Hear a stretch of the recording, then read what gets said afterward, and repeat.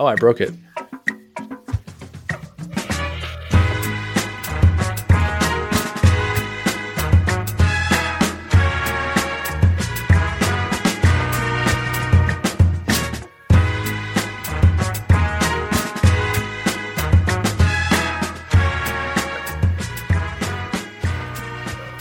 All right, let's see if this works. No, I didn't do it. Okay. What are you doing? Strike two. So when I hit record and I was like, okay, I got to hit the intro right now. And then I saw that it actually counted down 3, 2, 1. I was like, crap, I turned it on too early. But I didn't bother to stop and go back and do it again. And then I couldn't remember when the music ends, does it loop or do I have to click it again to stop? And it turns out that You don't? I don't have to touch anything. Okay. Are we going to do it again or are we just rolling with it? No, we're just rolling. Oh, cool. Let's do it. Let's roll. We're back. We're back. Yay. Hey. Welcome Da-da-da-da. back to Consume and Reports. That's staying in. Everything's fine. Nobody got hurt. I didn't hear anything shatter. I just heard some clinks. Nope. Everything's fine. Carry on. Welcome back podcast. to Shatter and Reports. Yes. Glass Breaking Pros Anonymous. It's what it's. I wrote this down. It's July 18th, It is. and this is the first time we've recorded in about 3.5 months, Oh, boy. which means it's going to be like a 20-minute podcast. I'm pretty sure. There's Probably 4 hours, not 20 much to minutes. say. Hey, 4 hours, 20 minutes. In case you don't remember, I'm your host, Chris. And I'm these the other guys- Chris. And I'm the Ryan. These guys are also here. I convinced them to come back. That was smooth, guys. Well done. Yeah. That's how we are. We're real smooth. We're Really? well-oiled something. Thing. Both in person and over voice. I was going to say something else, but Neither of them made it's sense. a Barry White softball joke there. I'm not sure what it is. Not about softball, but like an easy joke. I don't think Barry he played White, softball, how old but I'm are not you? sure. Barry White played Oh, softball. good. We're back to this joke. It's not a joke if it's a fact. Bringing it back to last episode. Raise your hand if you're over 40. Raise your hand if you're under 40. This is a We're on podcast. video, Nobody so can we see have this. no idea. Exactly. It's a mystery. But we know. So we're all cool then. Yep.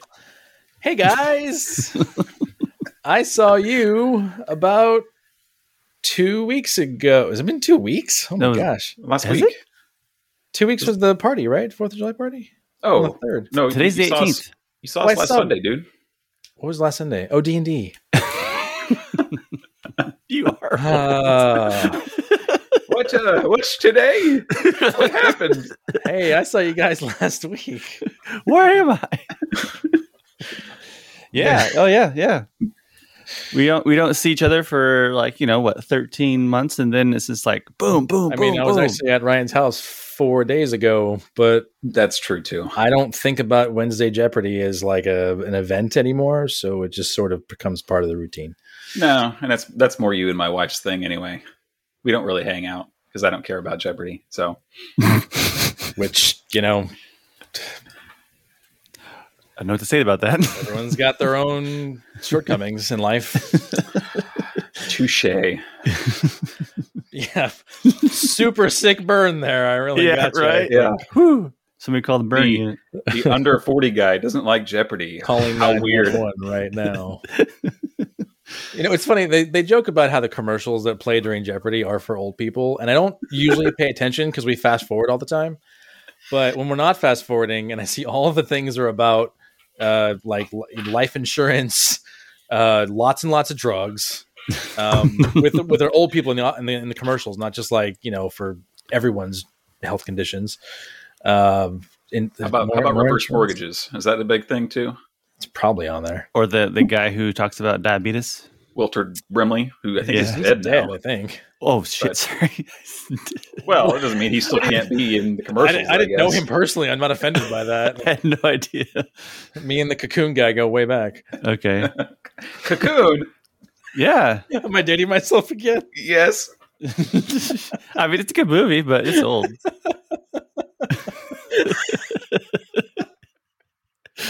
Oh Lord! Well, I've lost Ryan, so let's go ahead and proceed.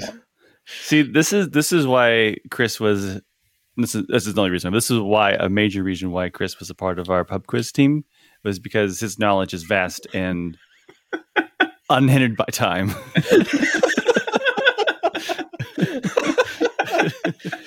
I would have never known to those categories of 60s classic films. Like, man, don't you guys remember watching Cocoon when you were like 14? No. I was like No, we 6. Come on now. I never would have known that the diabetes guy was in Cocoon, though. I mean, he was on this TV show too in like the late 80s, and I can't remember what that show was. Well, and now we just lost that right point now. in pub quiz. Jeez. So a friend of mine from work was talking about doing a pub quiz. A lot of breweries do them now. And we were going to go, and then she had something come up, so canceled, and it's been like a month. And I'm like, hey, we're doing pub quiz. I really want to go to a pub quiz. So I think in 2 Tuesdays, we're going to go do one. Okay. It's like one of those, not themed, but, like structured ones. Okay. Not like the Fox and Goose one, which is literally just questions. Like this one has, different kinds of rounds. Oh, name this song or name yeah. this or Like whatever. that one we did at that one place. I can't remember. At that one place. Yeah. I can't remember what it was. Was that before or after we did Fox and Goose? I can't remember. Okay. Maybe I'm getting old. Probably before. I don't remember ever doing a pub quiz with you since we used to go there. But no, it was before for sure. Okay. I just can't remember what it was. It was downtown. Anyway. Was that when we were the Mines of Moria? I think it was. And yeah. she pronounced it Mines of Maria? And we were very disappointed. At a Geeks Who Drink event? Yeah, that's what it was. And I was like, well, I'm done with this place. This is how you Geeks Who Drink. You don't know how to pronounce the word Moria. This is it was a clever name. I was really proud of that name. You're bringing it up, all these repressed emotions. I guess that's probably why I didn't remember it. It was because of that. Now it's all coming back to me. Oh, man. Welcome to Consume and Report therapy sessions. My therapist is going to hate this. I'm going to go lie down on the couch now while I record Should this. just be the B sharps next time. The B sharps. So now I'm dating myself. Baby on board. So yeah, Hey guys, three and a half months of not talking about games well, or anything. Yeah. in a Well, we formal have. We just haven't way, I recorded it. How suppose. about that? Yeah. Not that I'm aware of, unless somebody was recording without us knowing about it.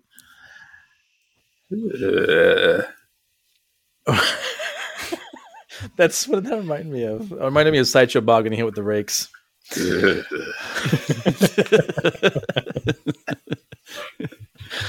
And Fox comes after us. All right, cool. Disney now, which is Oh, way worse. damn. Even bigger. Yeah. You get DMCA'd for Ryan's impression of Sideshow Bob. Yeah. Cease It and was pretty desist. good. Mr. Simpson, cease and desist.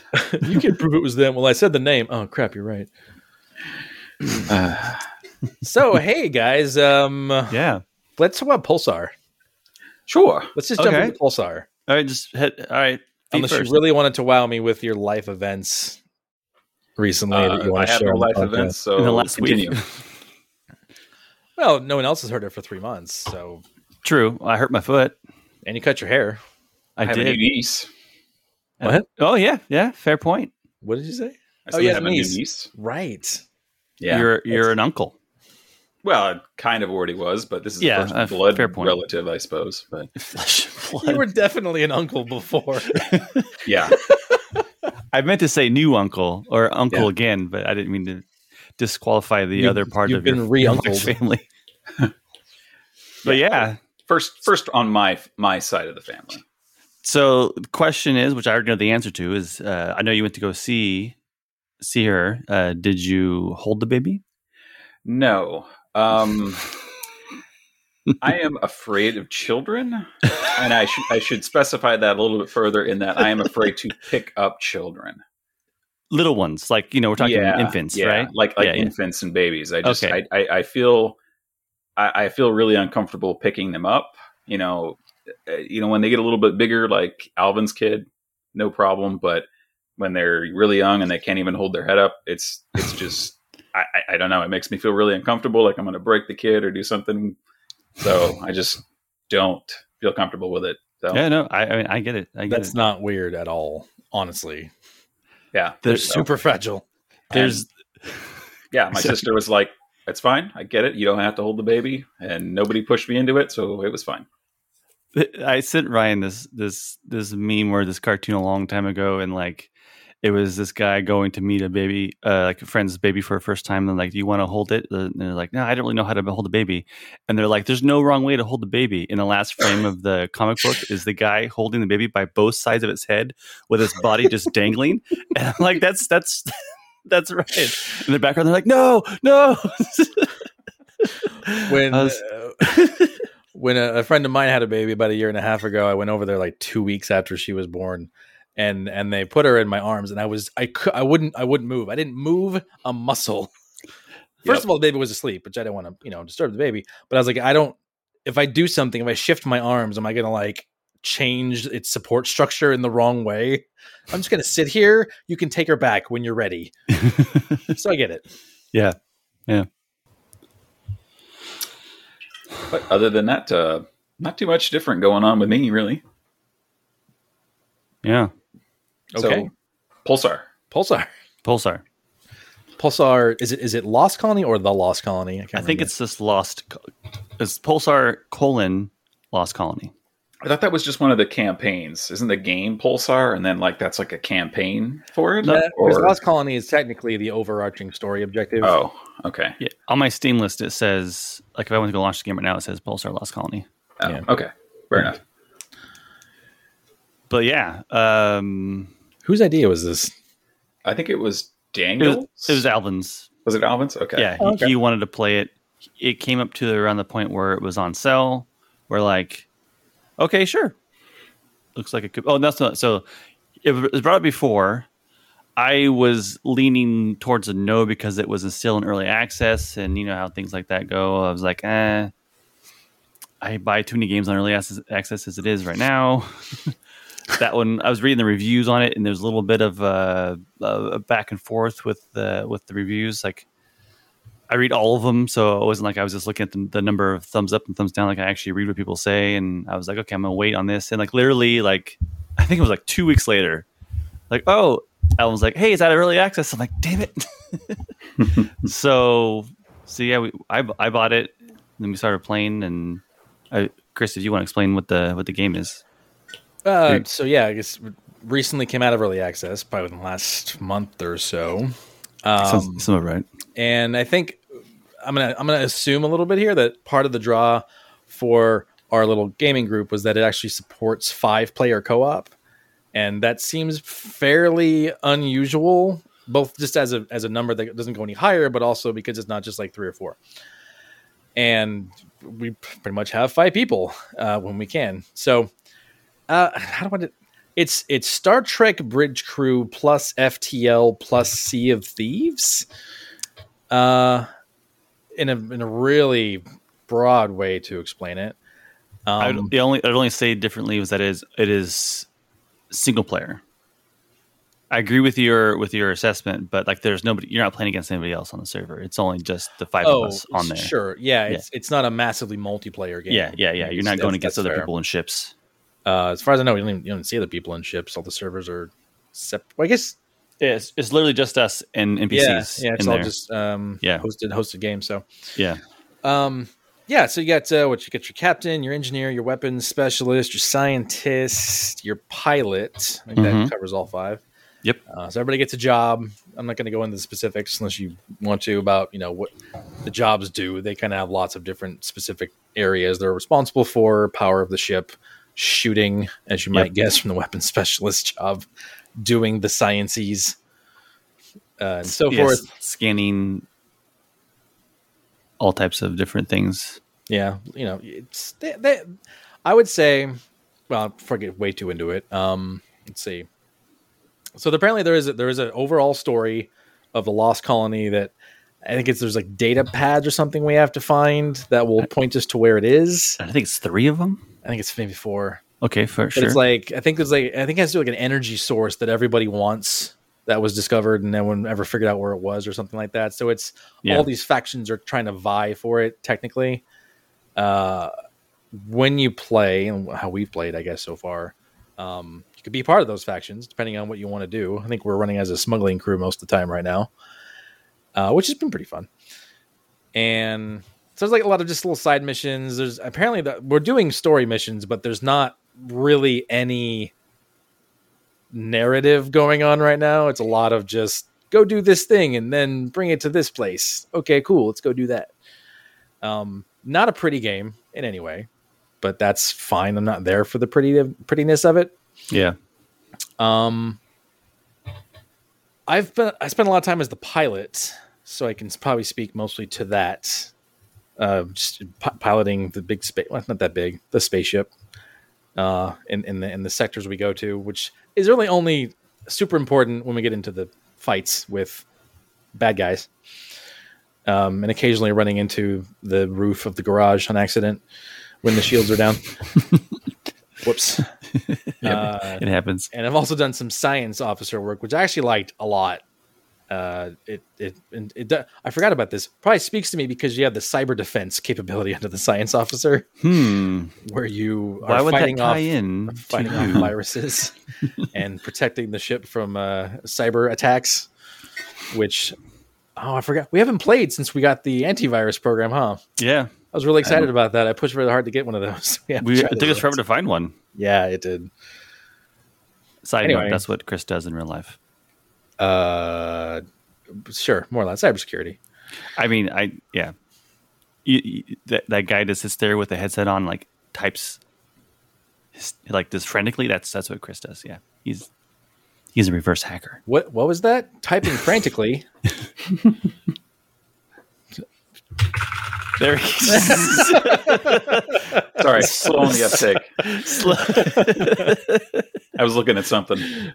Sorry, go ahead.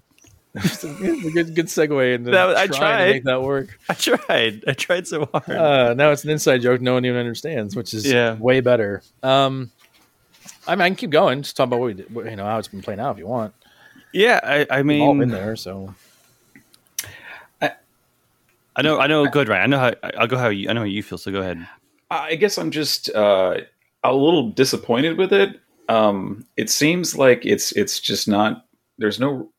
I know it's supposed to have a story, but it doesn't feel very connected to me, and it feels like a lot of times we're jumping from star system to star system, and it's you jump in and it's like, okay, well, we're here. Let's jump again. And that's kind of what you do until you get to the main area, and then you might kill a bad guy, and that's the end. And then you got to jump all the way back to the place that you picked up the mission. I don't know. It just doesn't seem very in depth to me. I'm kind of bored with it overall. It definitely, and I can't speak to, of course, the design of the game or their intentions for the future of the game. I think it was in early access for several years, if I understand. I think you're right. So it kind of feels like this is about as content as complete as going to be for a while. But to Ryan's point, it just feels kind of empty in a lot of ways, and that sounds ridiculous because it's space. So of course it's empty, but it's a video game about space. So it'd be nice if there was something to do or interact with more regularly. Because what happens is you're at some starting point, some hub. I think the estate is the main one we've been going out of with your missions. Okay, you have to go to this location. You go on the star chart and you figure out where it is, how many jumps it takes to get there. Could be like 6 or 7. And 5 of those jumps, when you land in the new sector, there's nothing to do. There's no mining, there's no discovery or exploration really. If there's some bandits or raiders or something, you can engage with those guys and get some scrap out of it, and that's cool, but it's sometimes not enough. When you get to the location, and sometimes there's like the one where you go to a planet and you have to beam down and actually explore a structure, those are more interesting to me. We had the one recently where the mission text had something about, don't believe what you see. They're hiding something in some place, and we had to figure out where the secret hiding place was in this building we were in, and I accidentally found it by falling down a hole And then everyone was like, "Where did you go?" And I was like, "I fell down the hole, guys." What are you talking about? That was fun. I mean, just in an exploration sense. And then Grant got stuck. And then Grant had the exosuit on because he couldn't breathe without it. Or no, why can you take? You can't take it off while you're on the mission. That's what it was. Yeah. So he couldn't get out. he thought he needed it, but didn't. Yeah. And you get your stuff, and you go back, and then you end up kind of retracing your steps back to where you started. A lot of times, which again gets kind of tedious, just from jump, and there's like a pause in between the jumps because you got to get your warp core back to low heat temperature or whatever it is. I haven't done the engineering yet, so I'm not sure how it works. Go ahead. Yeah, you just the heat temperature isn't that important, but it takes a while to kind of charge up your warp drive and before you can engage again, pretty much. But you could deal with the heat, but it's not a good idea probably to jump in there with half your heat of your ship filled up in case you get jumped by bandits or something. The dynamic nature, the part that is the Star Trek Bridge QFTL part of it, where you have 3 enemy ships come up on your, I'm just going to call it radar, but I'm not sure what it is in space, on your sensors, your scanners, and you got to pinpoint who's your target going to be, who you're going to focus on first. Pilot's got to rotate the ship to be in position for the guns to fire. Weapons guys got to make sure that they're firing the guns at the right time. Engineer or sciences, again, finding out viruses, sending their own viruses, which is pretty fun. Scanning stuff, see what stuff you can weaken to make their shields lower. Engineers making sure there's power to all the stuff that needs power. And that, there's that part is cool as a unit. I guess it can be done with AI. We've only tried a little bit with like 1 or 2 AI guys. I'm not sure how well it actually went. It's like, I think that's that's when the game is the best for me, is like when you have your 5 human players working in concert to accomplish something, even if sometimes you're just yelling over each other and, rotate the ship, or like, we're getting viruses. I don't know what to do. Yeah. It gets kind of hectic sometimes, but so far, I think the only time we really had any adversity was when we accidentally landed in the sector commander section and they just annihilated us really quickly, which they're supposed to. They're like the boss. So it hasn't, I guess it hasn't been frustrating to the point of like, this isn't worth it anymore. I personally wish there was a little bit more to see. Yeah, I agree pretty much with everything you guys said. It's I think there is a serious, I'm trying to say it. There's like the possibility for so much depth in the game is there already, and the game already does have a lot of depth. Unfortunately, it's just like it feels like it's been flattened. Like you said, you go to an area, like there may be something you can explore there. Like remember how we found that scrap in the middle of that minefield? We had to go get stuff out. It was like an empty hole of something covered in mines with some stuff in the middle. We were like, let's try and get it.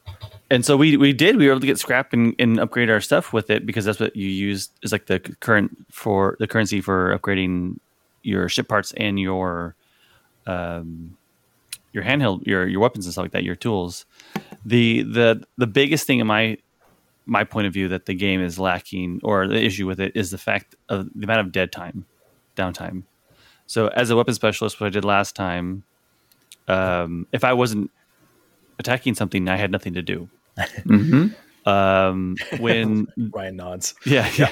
That was my first job too. And we fought, I think, 2 battles for the 3 hours we were online the first time we played it. And I was like, this is a very dull game.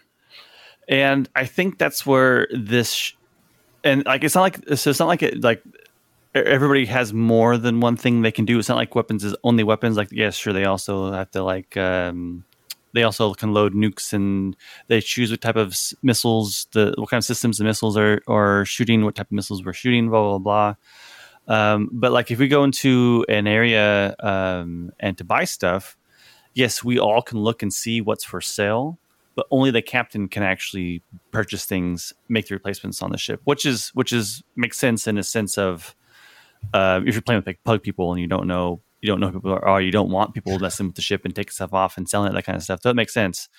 But I do find a lot of the games really fun. Like Chris said, with the 5 people on, it's a lot of fun. But it needs more. It needs, for the areas that you jump to are small. Sure, there can be a planet there that you can go down to, but it's all representative. It's not scaled. You know what I'm saying? It doesn't feel like you're outside of in the orbit of a planet type of thing. And like when we go down to a planet, we can just leave the ship because the things that happen to the ship while we're gone. So that kind of feels a little bit weird. Like we're in this huge, and the galaxy is huge. It's probably like what you would say, maybe, I don't know. There's more than 1,000 sectors, I think, because the numbers go over 4 digits. So, right? Am I right? It sounds right. Yeah. I'm sure the numbers are that high. I don't know. I think I saw a 4-digit sector in there somewhere. But still, it's a lot. So, like all of this space and like all of the stations have people on them, but like there's just a lot of empty space with nothing in it. We have not played a whole lot, but we haven't seen anything or any indication or any hints about any of the data tablets yet that we're supposed to find. And the ship upgraded system actually works really well. I really like that. Like we definitely have improved how much power our generator puts out, like how much hit points our shield has.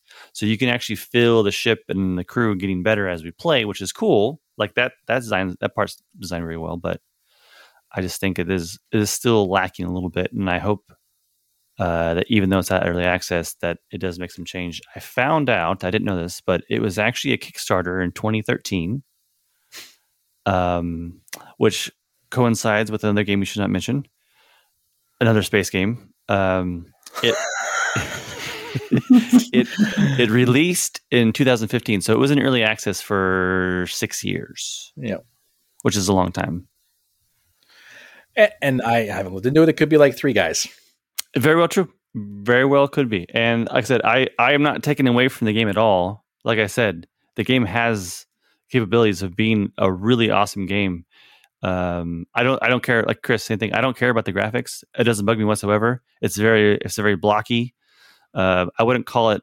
It's not like Minecraft blocky, but it's definitely low poly count. It's almost charming in some way. It's still enough detail there. Like, okay, I know what this is, and like the buildings are not just like huge squares or rectangles. They have some design to them, some sort of shape. So it doesn't really bug me at all. That was like one of the big things I read about in the reviews, is that people didn't like the way it looked. I'm like, who the hell cares? I'd rather care about content, So I hope that they continue to update it and continue to make some progress on it, and maybe with the sales that they got through the summer sale, I can't believe it. Just 5 of us bought it, so we'll have to see, I guess. Yeah, and to use a cliche, and it's not 100% fair, but it's a little bit mile wide, inch deep. Like you were saying, like you go into a sector, you kind of warp into the middle of the section. You can see stuff in the background, but you can't really go anywhere once you're there. If there's something to check out, it's within like 1,000 feet of you. Yeah, I would say that the actual sectors that you go to are like less than a kilometer cube. Maybe a little bit more. Maybe, yeah. I think you either go up when you get there, or you go down when you get there, or side to side. There's not like you don't have to go down to the right and then over, that kind of stuff. Like you can see anything in that sector when you first jump there. Yeah, there's not really any point to actually flying around for 5 minutes and see if you discover something new, because you won't. There's also no fuel for the engine as well. It just goes off of the singularity. I think it's what they call the heat thing, the generator. So they're like electric engines. Well, that's just basic physics. I don't know if you know that. Yeah. I mean, that's how it works. Yeah, of course. Yeah, but yeah. Trying to think what else to say about it. That was. I think that's pretty good. I mean, I'm willing to play it a little bit more and see if it gets better, but I'm just not super into it. It's just not. It was something I looked at, and Alvin had mentioned it, and I kind of looked at it and went, "Yeah, this could be interesting. This could be fun." And I played it. We played it for like an hour, and it was the first time, and it was interesting. I was like, "Okay, I see how the game works, and maybe it gets better." As the weapon specialist guy, I thought, "Hey, maybe it'll get better. Maybe we're just doing something wrong." But playing as the engineer, it wasn't that much better. I sat most of the time in front of the console just watching bars go across. Kind of thought, okay, this isn't much better. Yeah. I'll be honest, playing the science officer was a lot more interesting than piloting. Maybe just for some of the same, like I said, the piloting just doesn't really matter very much unless you're in a dogfight. Yep. But the science stuff, the science stuff is like every time you warp somewhere, you have something to check out. It might be a probe or, the drones. I think they're drones, and see what the drone has. And if it matters kind of thing, it might not take very long to find out what's there, but it's a little bit more not interactive, engaging. Because there's like a fight, it's crazy engaging. And there's like a in-game database that you can search and look up like tons of information about systems, about weapons, about like it's like I think that side of the game is where they spent a lot of their time. The science officer. But I think if they were able to get that level of not complexity, but depth to each of the classes, I think it'd be a lot more fun. I'm thinking about like Star Trek episodes, and like I'm trying to think. I guess it's true. If they weren't fighting, the weapons specialist wasn't doing anything. The weapons officer wasn't doing anything. He was just sitting there, right? Yeah, I forget if I read it somewhere or it was in the manual or something. I think that there's some intention for not to be so compartmentalized all the time, where like the weapons guy does the weapons and maybe some upgrades or something, and that's it. Like I think there's some intent, especially for like the captain, to assist with some other jobs or to kind of like move around a little bit. Obviously, I think some of that stuff is blocked behind the talent points. Like you don't have access to certain consoles if you're at the wrong job, but you can buy them. Yeah, exactly. I think there's some intent to, the weapons guy can go do this other stuff right now or something while we're not in a fight, because that would be. Hopefully, the design isn't like, hey, it has nothing to do. It sounds that way. I haven't done weapons yet, so I can't really prove any of this. You guys both have. Yeah. But I think that's where they're trying to get to, is like it's more dynamic and a little bit more, rotational, and not just like, this is the job I have. It is only useful in this scenario. Yeah. I think starting off, the weapon specialist can only, the main thing that they have ability to do is fire the main weapons. They can scrap. They can process scrap. And then they can upgrade the handheld weapons and items in the game. So that's like the main three things. The engineer can run the power. He can also process scrap. And then he can upgrade the ship upgrades. And then pilot can just fly. He doesn't do anything else besides that. I think it might be interesting, this is just off the top of my head, if they almost introduced like SimCity like disasters. I mean, not quite to that level, but something unexpected. So if you're spending all your time, the power levels are where you want them to be, nothing bad ever happens. But like, there's a short all of a sudden in this section of the ship, and we'll have to make sure that's fixed before we can do something correctly. Obviously, other ships can like take out some of your stuff and things like that. But I think because FTL kind of does that. Once you get something going, you have to devote your attention to fixing a problem before you can get back to what you were doing. Yeah. And it's almost like if you're careful enough, if your risk a style is low enough, you don't really ever run into those problems on your own. So it might be interesting just to, like I said, have a short or hit a sector where there's a magnetic field that screws up your navigation or something. Just to make it a little bit more feel like a world instead of just the next jump with nothing to do. Yeah. I would like to keep playing it a little bit. I'm having fun with the smuggler ship in our hidden cargo hold and sneaking past the customs agents. Yep. I guess maybe I hope that there's a little bit more sooner rather than later we get some more ideas on the overall narrative part of it, like the actual story thing. Like send us somewhere where we think there's a clue about this lost colony, because right now it's very do some work for us, mercenaries. Yeah, so. Is this too big of an area to just blindly come across one of them like randomly? Because even when we go down to the places that we go to, we still search everything. And those areas are also very limited in size as well. Yeah, so far. Yeah. We'll see. Like I said, I'm down to play it again. I can report, in case anyone's wondering, you can be crushed by an elevator. Yeah, figure that out. Ryan killed him. Which is because I asked the question, can you be crushed by an elevator? He killed himself. I did kill myself. That's probably fair. I walked on the elevator, but not realizing it was coming down. He may have killed himself, but you did not warn him. If you watched him in front of a car, it's not necessarily the driver's fault that you jumped out into traffic. True, but the guy on the side knows the car is coming towards him and watches him get hit by the car. Is he not at fault? It was a real bang bang situation. I don't fault Ryan. It was pretty funny. I saw it too. I came in when it happened. It was just like I can't remember what your name of the game. I'm the pilot is dead. I asked the question. I wonder if this could be a thing, and then I accidentally did it. And I wasn't trying to test it. This is like a half an hour later. Yeah, it was. Yeah.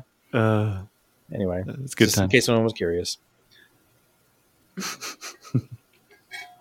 So that's been our primary co-op experience lately. Yeah, multiplayer. We haven't been doing a whole bunch. I know Ryan feels the same way. We're kind of in a game lull right now. Yeah. Which is why we haven't been doing this for a while. Yeah, that's the reason. But hey, I mean, speaking of co-op, you and I, Chris, have ran through a couple things in the last couple weeks. Yeah. We can talk about that a little bit. So it was Outriders, and it was Ashes. Remnant from the Ashes. Remnant from the Ashes. See, close. Yeah. You almost had it. That's why you're the host. Also, I wrote it down.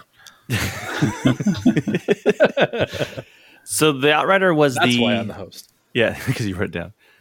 The Outriders was the demo.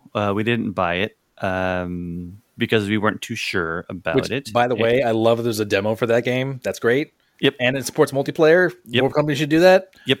Go ahead. 100% agree. Because it allowed us to play the game and realize we don't want to buy it. Yet. I'm going to say yet. Yes. It has some very picked... Explain the game real quick. Okay, so the game is the story or just like the actual gameplay? Overall, how does it work? What story was real quick off the cuff. We screwed up Earth. We left Earth. 2 ships. One gets destroyed. We find a planet. We go down to the planet. We try to make the planet ours and also destroy this one. Things went horribly wrong. There's some sort of interference on the surface that screwed up with our readings and that kind of stuff. Bunch of people die. Main character gets put into a cryogenic sleep. Wakes up 30-something years, 40-something years later. Everything's gone to shit. And pretty much you're an outrider, which is an outrider was a profession of this new colony type ship. And you're supposed to go out and you're a very advanced scout, but it's more than that. We didn't get the whole story yet because didn't really sit down and listen to all the dialogue because there was quite a bit at the beginning. But pretty much you're like an elite or specialized group of people that do kind of feels like a selfless job type of thing where it sounds like almost felt like the Outriders have a very high mortality rate type of thing because you go into unknown areas and have to deal with unknown flora and fauna type of thing. But the gameplay is, I guess you equate it to Destiny. It's Destiny and the Division. Yeah. Except Division does it much, much better. It has the feel of the open world, but it's not. It's go to this area, load into this zone, do this mission, come back out, turn it in. That's the Destiny part of it. Yeah, and then the Division 2 part of it was use cover, shoot from cover, go from cover to cover. But the cover system in this game is horrible. Division was like 10 times better. But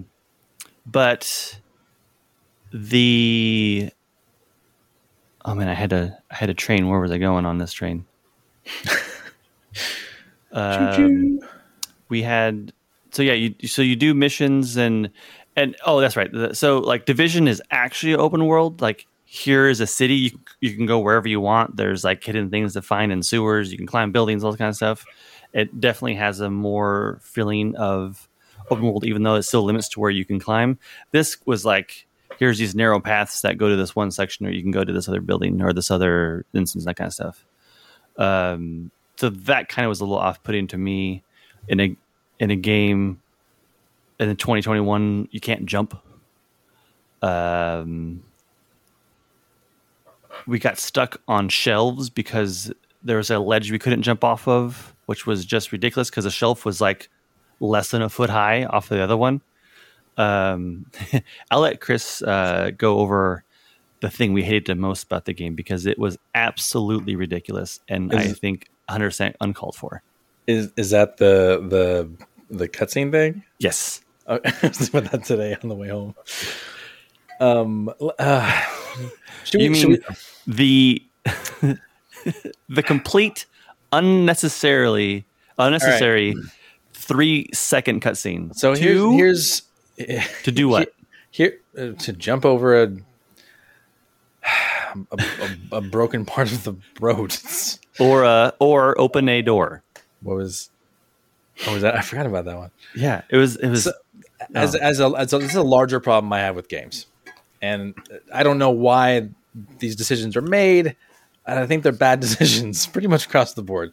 When you take away a player's agency to accomplish something that you didn't need to take away their agency to do, I don't understand that. And to be more specific, so what we're talking about here, like there's this, because the game, I haven't played a ton of Destiny, but I understand that's how it's built. You're in like an area, and it's a pretty small area, to be honest. And if you have to go to a different area, there's kind of not a warp point, but there's a separation. You can see where you're going to move into a different section. And it's so stupid. You walk up, there's like a 3-foot gap that you have to basically jump over from one side to the next side to get to another area. That you like load into a cutscene where your character hops over, and then the cutscene's over, and then it goes into a loading screen anyway. Yep.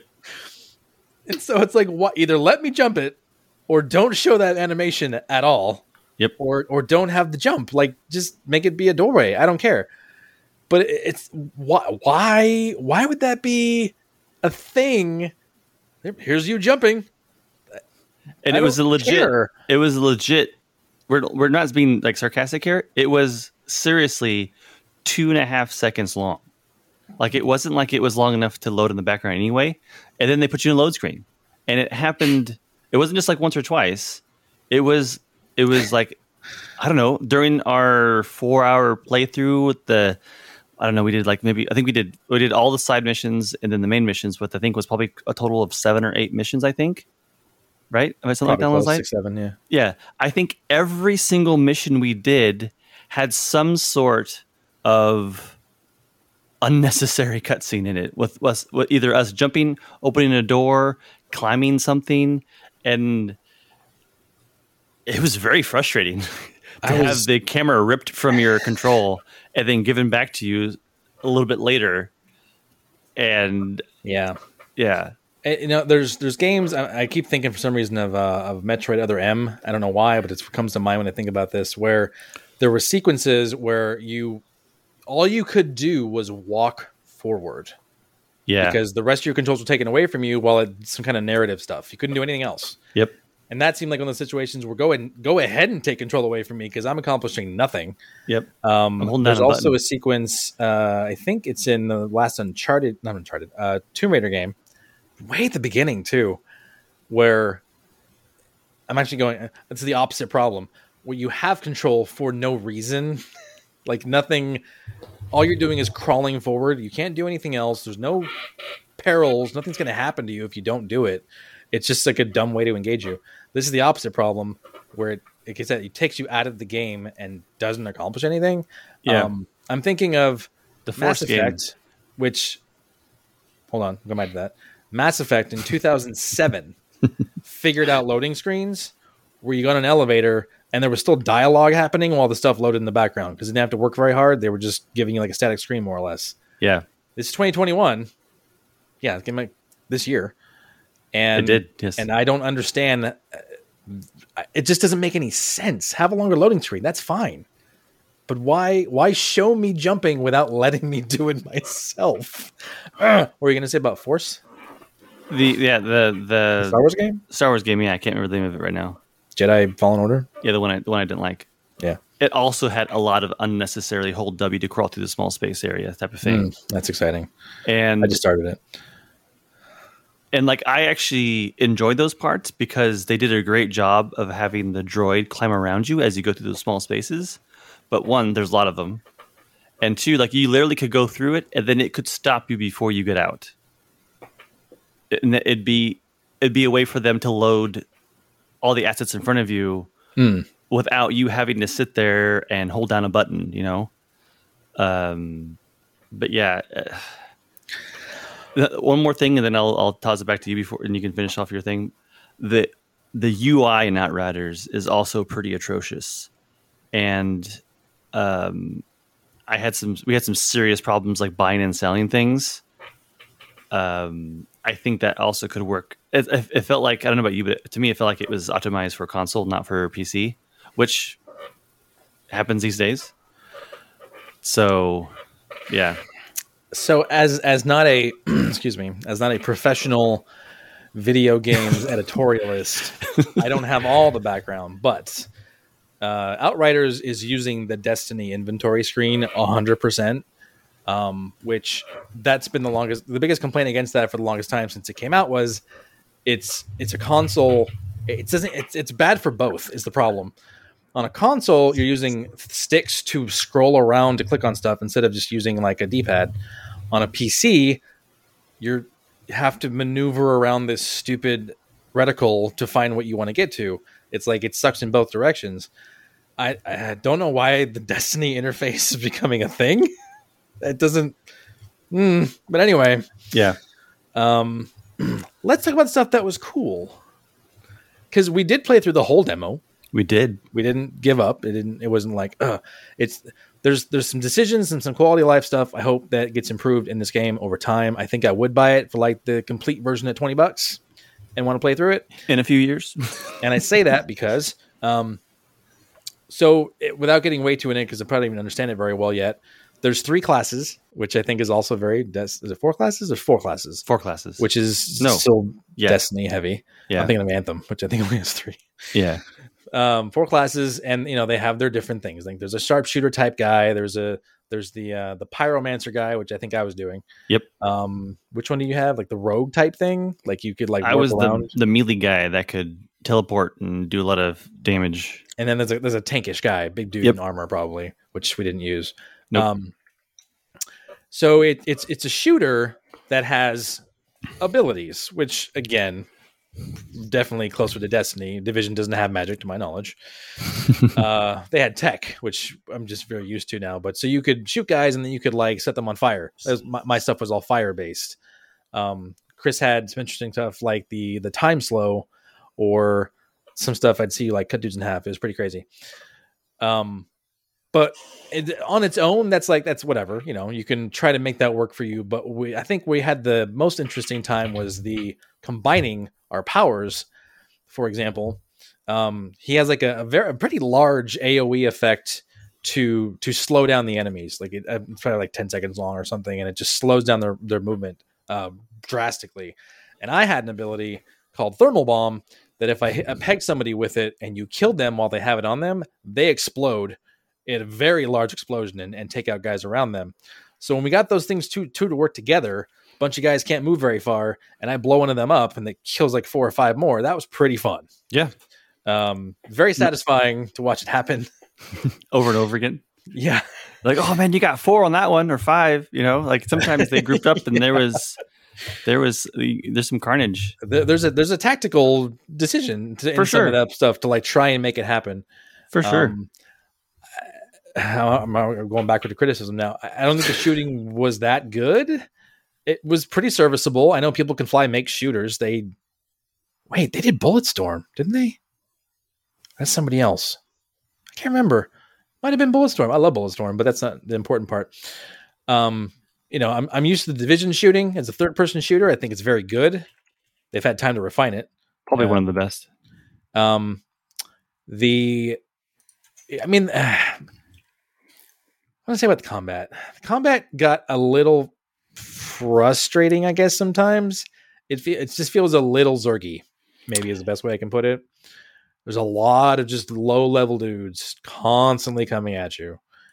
And the fact that like I said, the aforementioned cover system.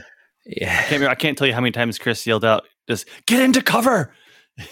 he would constantly constantly have issues either staying in cover or getting to cover, or there was that one mission where we were like, I think we were only like one level below the units and we like got owned it 7 felt or 8 like times. There was so many times where I'm in cover and I do maybe one of my abilities or something, and it feels like he's gonna go back into cover and he just doesn't.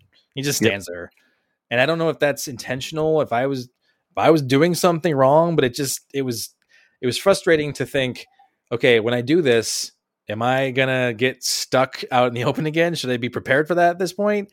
Yeah. I don't want to have to start changing my tactics to account for what the game's going to screw me with. Yep. We did 1 or 2 like mini boss with the one boss fight. That's the electric guy. Yeah. Which was serviceable.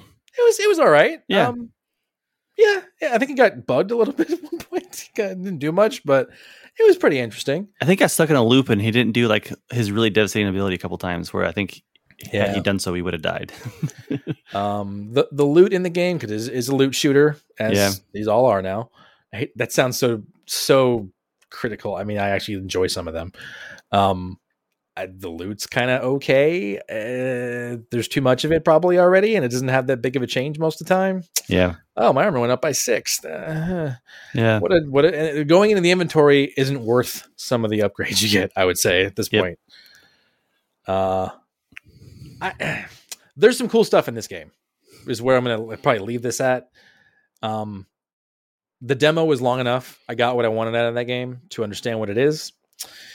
And like I said, I would definitely give it another shot in the future. Maybe try a different class or something. You can actually play all the classes in the demo. I should probably say that now if you want to. You can try them all differently. I'll give that a shot. I already uninstalled it, but we never. Yeah. Any last words on that? No, that's pretty much it. I think we've been talking for like 20 minutes and Ryan hasn't said things. He was learning. Back to you, Ryan. Yeah. Back. Okay. What did you do in the last couple of months that you enjoyed? That I enjoyed or that I played? Because those are 2 different things. Fair point. Well, you and I played a game called Dungeons and Dragons Dark Alliance. We did. Extremely disappointing. It was. We played that for about 2 hours, and it's definitely still an early access game. They have a lot of issues. Very clunky combat mechanics. Not really a well-defined story. It's just altogether not a very well put together game, which is kind of sad because some of the visuals and some of the graphics are pretty good. The cutscenes were pretty interesting, but for a Drizzt game, it was pretty disappointing. I hoped that whoever play tested their stuff would have said, you need to do something different because this is not very good. Yeah. Things like, swinging an axe was like a 2-second animation, and you get like hit 3 or 4 times by guys as you're swinging your axe. And, like Chris played, I can't remember the bowcaster's name. I can't remember her name either. The bow lady's name, but it was like you shot the arrow like 10 feet. It's like, this is an arrow. Yeah. It goes a lot further than 10 feet. Just kind of bizarre and just not well optimized. But it's, if you're going on Steam, it's mixed reviews for a reason. It's a lot of people didn't like it. Yeah. So I don't know if you had anything to add, but that was kind of my thoughts on it. Yeah, unfortunately, it's actually not early access. It was released. And I will say that the game actual assets are very pretty. Like it's a really nice looking game. It's kind of like the actual gameplay itself is like you're in this camp. You get these quests or missions. You load into the mission area. You go through the entire thing that took us. Did we do 2 or 1? We only did 1, and it's very Vermintide too. Yes, like if you played Vermintide. Yeah, I was thinking either Vermintide or Left 4 Dead type of thing. Yeah, where you go through this area. You have to there's collectibles you have to get while you're there. You have to find this. I think we had to find like mugs or something like that. Steins, and it was. I don't know. It was lacking. You needed a main storyline. Like I felt like the it's a Driss game for we're going to say one of the one of the best characters and is it it's D&D. What is it, IP? What's the thing? Is it Greyhawk? Yeah, what's the name I'm looking for, Chris? IP or for what? Like the entire story. What's the one I'm looking for? Jeez. Intellectual property, where they have Driss is one of the most well-known characters in all of written fantasy books type of thing is what I'm trying to say. I've actually only read a couple of them, and I should probably read more of them because they were really, really good. I think with all that source material, I didn't get that much of a feel of a story involved thing. It was more like, here, just go out and kill people. And there's there is progression. There is this. I feel like they could have just made it a D&D 5e game, and it would have been so much better with the system. My next game I was going to talk about, Solasta. Yeah, it would have been such a better game. Oh yeah, for sure. I didn't really need I don't even know what to call this. It's not really like a God of War. It's not quick enough or combo-y enough to really be that kind of a game.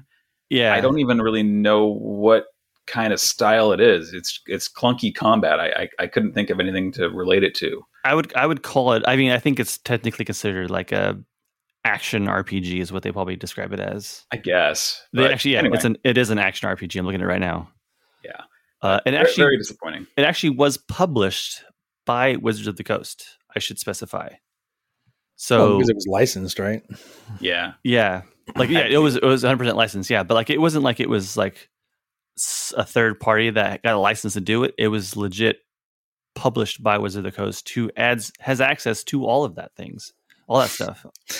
Not to mention, I don't know if you heard this, but Wizards of the Coast is actually forming again. I'm sorry, they're what? They're forming up again. The actual company. I didn't realize they had not. I don't know what that means. They've been doing business for sorry, years, haven't they? No. Let's rewind that. I apologize. It was not Wizard of the Coast. It's oh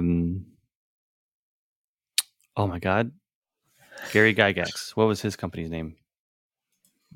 I'm losing my mind. Hold on. Company?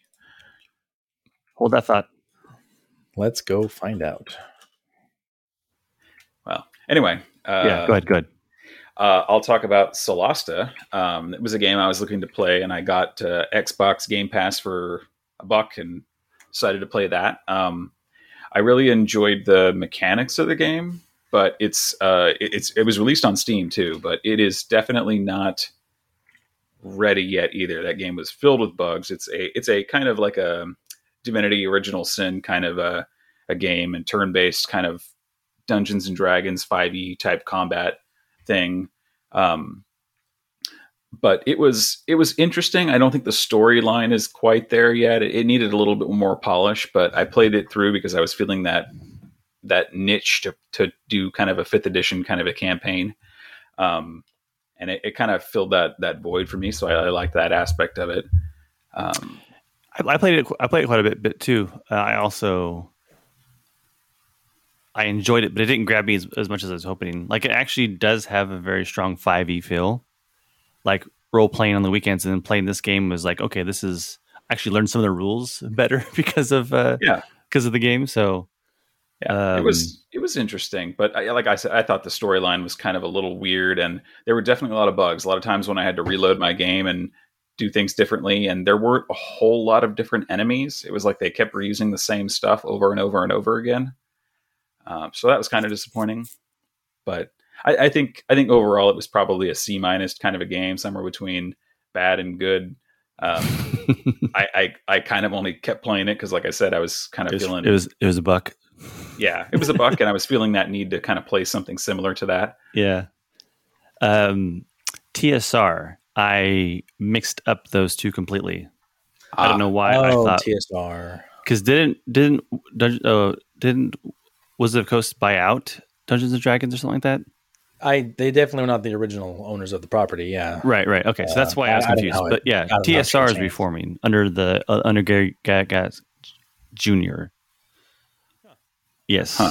Okay. So I haven't read too much about it. I just kind of read that they're opening up. I think they're actually opening up the original. Like, the museum has always been there, but I think they're like going to open up an actual storefront again. I have to actually read it, but I thought that was interesting that their TSR is making a comeback. Which is, for you that don't know, is the Gary Gygax is one of the original creators of Dungeons and Dragons back in the day. And if you listen to this podcast and you don't know that, just hey, they could be video gamers. They could not be. Yeah. They could not play. You got to open that up there. You got Gateway. 6 episodes of super nerdy crap, and you guys are still like, oh, D&D. They can know what D&D is. They can even play it. They may not know the history of it. I actually kickstarted a movie or film, which it hasn't released yet, but it's I think it's called From the Basement of Gary Gygax, and it's an entire documentary style film about how Dungeons and Dragons came out from the point of view and like experiences of people that were either there or like personally knew him. So I'm actually kind of excited to see it, to be honest, along with my other nerd friends. But I'm not going to get way into it. I've also had a it's not even weird. It's totally makes sense. Like a recent desire to get into that style of role-playing system in a game, in a video game. So okay. I've been very slowly getting myself into the first Pillars of Eternity, which obviously is not a D&D game, but uses very similar systems, and the Pathfinder RPG, because I bought the Pathfinder rulebook because I wanted to read it. You just bought it to read it? Yep, I was really curious about that system. You could have just into a Pathfinder game, but with some Sacramento stuff. But anyway, that's not that important right now. Okay. But I had a key from Humble Bundle, and they ran out of keys or some crap, so I ended up buying it on sale anyway. But it's funny at the beginning, that game it's very exactly what I was looking for, I think. But I know it's going to take a while to get through, so I'm not. Is that the? Oh, okay. So you're just reading the book. You're not actually playing any games based on it, because I'm not playing any tabletop Pathfinder games right now. Okay. I'm looking to maybe try. You talking about Kingmaker? Yes, Kingmaker. Yeah. Okay. Yeah. Both Ryan and I have played a lot of tabletop Pathfinder. I like aspects of that game, but I think overall I enjoy 5e better. I didn't think I was going to be honest. Yeah, I was kind of fanboy pretty hard for Pathfinder. Yeah, I think what I like about 5e is it's not as complicated. It's easier. It became that stacking and subtracting bonuses that became kind of just mind numbing. And you had to have like 50 pages of the source book to explain combat to you, where I think 5e is about 5 pages. And that should tell you something. Yeah, I mean, there's some pretty complex rules in there and things you got to look up every now and then. But for the most part, it's either advantage or disadvantage or whatever, and that's kind of it. Yep. And that's I think, a real great thing to kind of speed up combat and make things easier, especially on your GM. Oh, I mean, considering the fact that when we used to play with you, Ryan, you'd have like 5 attacks, and it would take us like 4.5 minutes just for your turn.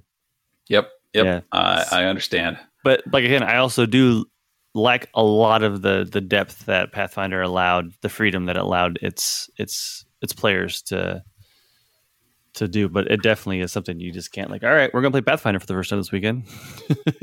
Yeah, like you said, you got to read that book and memorize a lot of it. It's a big book. It is a big book. Yeah, it's a very big book. So I definitely haven't read all of it yet. It's also hard remembering what rules are from which system. Wait, is that a Pathfinder thing or is that a 5e thing? Because they go so close together, Sometimes I actually read something. I didn't verify this, but I read that Pathfinder was like a fork, basically, of like 3.5 or something like that. Yes. Like some of those guys wanted to keep going that direction, so they invented their own system. Yes, which is rad, and I'm glad that there's multiple systems out there. Oh no, Pathfinder is a very big part of the community. It wasn't like it was like a redhead stepchild. It definitely is like a pretty even playing field with Dungeons and Dragons, and that's great. Yeah, especially with 4th edition. It came out right before 4th edition, and 4th edition doesn't do a whole lot for people. So I think people wanted to grab on to what 3.5 was, and they were really happy that Pathfinder gave them that outlet and the freedom to do pretty much whatever they wanted. I don't know why version 3.5 is so funny to me in terms of a tabletop game, but 3.5, it's the half update. Anyway. Just updated rules. In terms of software, it just makes me laugh. Yep. Let's see. Cool. I think other than that, I played a weird game called Katana Zero on Xbox. I kind of don't really know what to say about that. It's a side-scroller indie game where you can freeze and slow down time as this kind of sword-wielding guy, like an assassin. And it's got this bizarre kind of almost... you remember the movie Memento? Mm-hmm. Like story. It's like it goes back and forwards in time.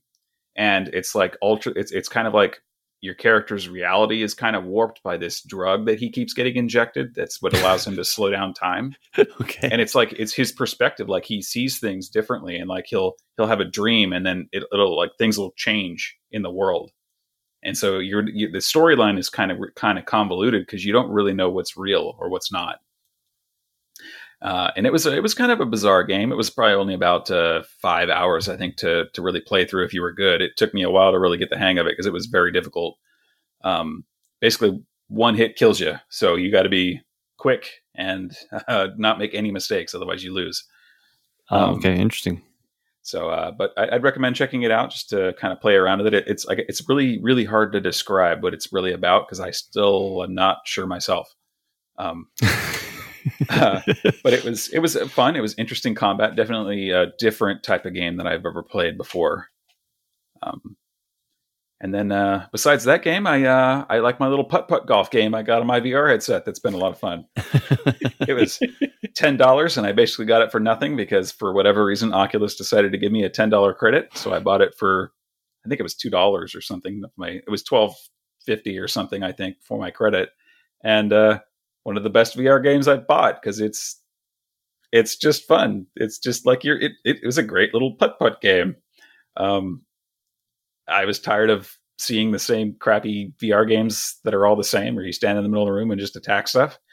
So I wanted something different, and I played that, and it was a lot of fun. What the heck was the name of that stupid game? So fun you can't remember it. I know. I thought you told us the name putt-putt was in the name of it. No, it's not that. It was Walkabout Mini Golf is what it's called. That's not even close to putt-putt. Yeah, but it's a it really is good name though. Yeah, it is. Yeah, but is it multiplayer? Yes, it is. Yes, so everybody could buy it. I think it was up to 5 people. Well, I mean, 4 of us have VR, so that would work.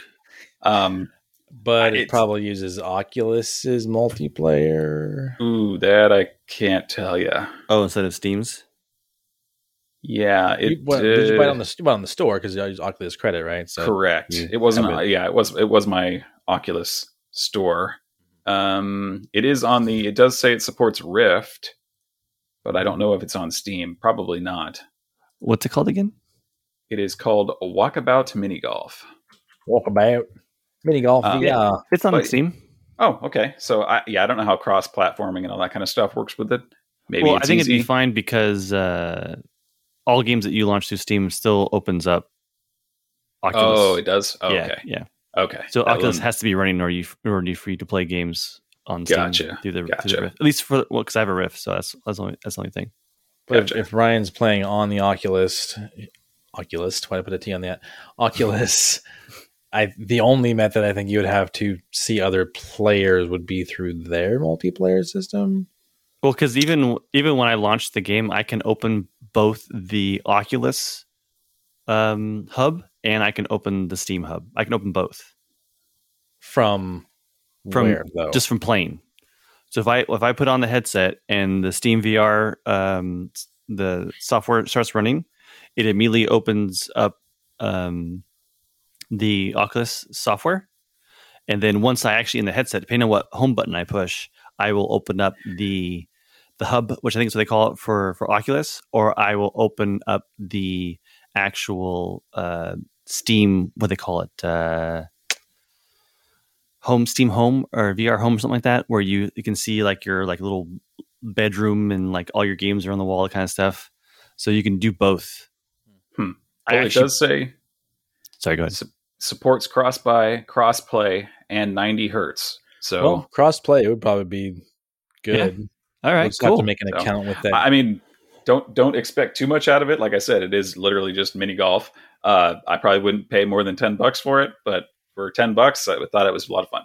Unfortunately it's $15 right now. So you give me $5, I'll buy it. And the summer sale just ended. Yeah, but I mean, it does have. I mean, it only recently released on Steam. It was literally 3 days ago. Oh wow. Okay, well there you go. So, but it does have 81 very positive reviews on it. So I mean, and I just burned my $10 credit on a different game. Damn it.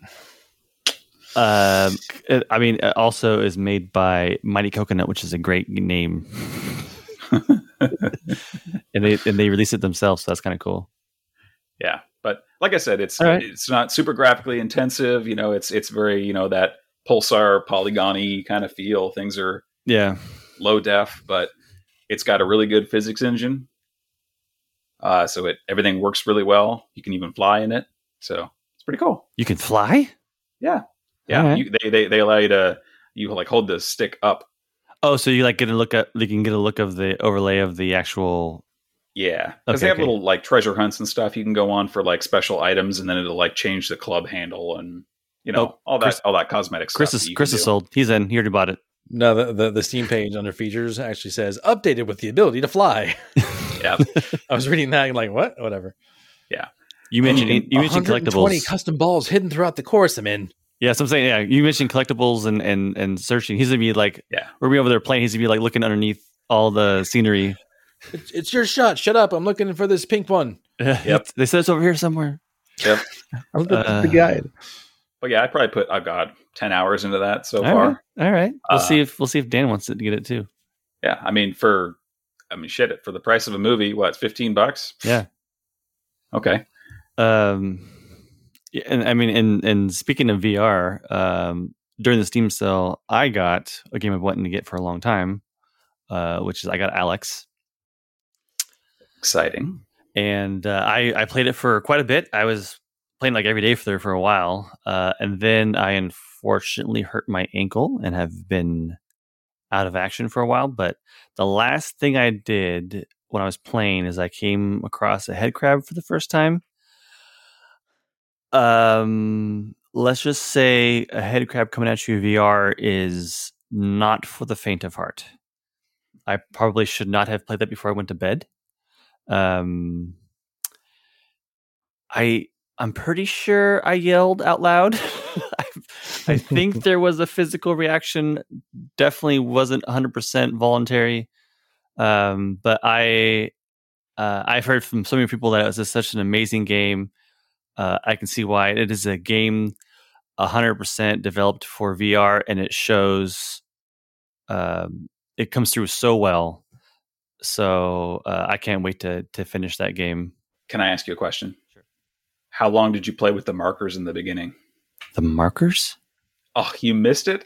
The markers? There's this whiteboard with markers and an eraser in the beginning. Really? And you can pick up the marker and draw on the whiteboard with them. Oh, God. Did you just draw a dick? You drew a dick, didn't you? I drew a dick and several other things, but yes. I might have to start over again. Yeah. You save file.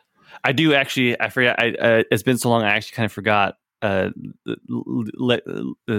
into the games I've been playing was a month ago or so. I was fortunate enough to win a 3080 Ti from the Newegg Shuffle. I don't want to talk about how much it was, but I won it, and I felt like I had to buy it because I didn't think I was going to get an option to do that again. Like I didn't think I was going to have a chance of me winning again. Come to find out, I won an Xbox. They'll be good for that, but I'll talk about that. So there was a list of games that I wanted to wait and play because I upgraded my system, my PC last year. But the only thing I couldn't get, obviously, because if nobody else could, was an actual decent graphics card. I wanted to get a 3080. I didn't really care about it being a Ti. I just wanted to get a 3080 or a 3070 or something like that. Something that would give me a big jump from my 1080 Ti, because even my 1080 Ti was still rated like 14th or 15th out of all of them, which is insane for how old that card is. So I wanted to play these certain games with RTX on and get a good experience of them and see how they were actually meant to be played. Because watching a video on YouTube about RTX, it does kind of bring through what the game is and what the RTX technology can do. But once you're actually playing it, it is definitely a huge change, and I can guarantee you it's going to be the technology of future gaming. It's going to be in every game. I can almost guarantee it. Even though it is very graphically intensive, and my computer, no matter what game I was playing with RTX, and that graphics card was winding up. It wasn't like loud, but you can hear it. So it was crunching some serious data. But there, I was streaming for some friends. I was playing. The first game I played was Control, and I beat that game. I overall liked it. There was a few things that bugged me, but the actual game itself was very, very original. I really enjoyed the storytelling that they did. I would definitely suggest it to anybody that was interested in that type of game. The combat was okay. It was pretty good once you got the hang of it. It took me a little bit to figure out. It's the same thing where you can't take a lot of hits. If you get stuck and you get hit like 3 or 4 times, you're dead. So there was that, but the RTX in that game was crazy, and I was streaming it for some friends, and I was going through this scene where in the far distance there was a light that came through, and then it filled up your entire screen. And one of the guys that was watching the stream says, "I've never seen that happen in a game before." Like it was so realistic to your eyes that it was like it felt like it was real. Like it was not an artificial light source filling up a screen. It was like they did it such a way that it was realistic, and that's what I think RTX is going to bring to video games, where there'll be harder for people to differentiate between like a real and fake scene. Like especially if you've seen a lot of the demos for Unreal 5, like there's side-by-side comparisons of things that people have copied from real life into Unreal 5, and it's kind of really hard to tell the difference between the two, which I think is exciting and frightening at the same time. But yeah, I'm going through. I played Control. What was after that? Oh, Metro Exodus. Isn't that an older game? It is, I would think, older. Isn't Metro from like 2012? But Metro Exodus is the most recent one. Oh, okay. Most recent being 2019. Okay. And it was released with there's like an RTX patch to it afterwards. So I don't think it actually launched with RTX, but I think you can put RTX on top of everything because like Minecraft has like an RTX thing they're doing. So it does, yes. And there is every single NVIDIA update that I've seen since I've had this card is literally like a part of the release notes is a list of games that this patch, this update is adding RTX to. And they're going through and doing a whole lot of games, like not just brand new ones. Like they're going back and editing it to old games, which I think proves the technology is going to be around for a long time. I almost want to say like this is the new. I'm trying to think what would be a big graphical breakthrough in technology. Maybe anti-aliasing. That made a big difference when it first came out. And I'm trying to think. I mean, certain physics engines. I mean, like the Unreal Engine and stuff like that. People have developed. Yeah. Metro Exodus was just a disappointment. I was actually talking to Chris about this at the party, and like the most inane thing about this game is that you, as a main character, have zero dialogue during the game. But in the cutscenes, in the load screens, you talk. And like the first 2 hours or something like that, the game that I played, I think it's like 2 or 3 hours. Like it's people asking you questions that require a response, and you just stare at them, and then they continue like you answered, or they didn't ask you the question. I'm like, I don't understand how or why you would make a game this way. Don't play a Link game then, because that's exactly what happens with your Link.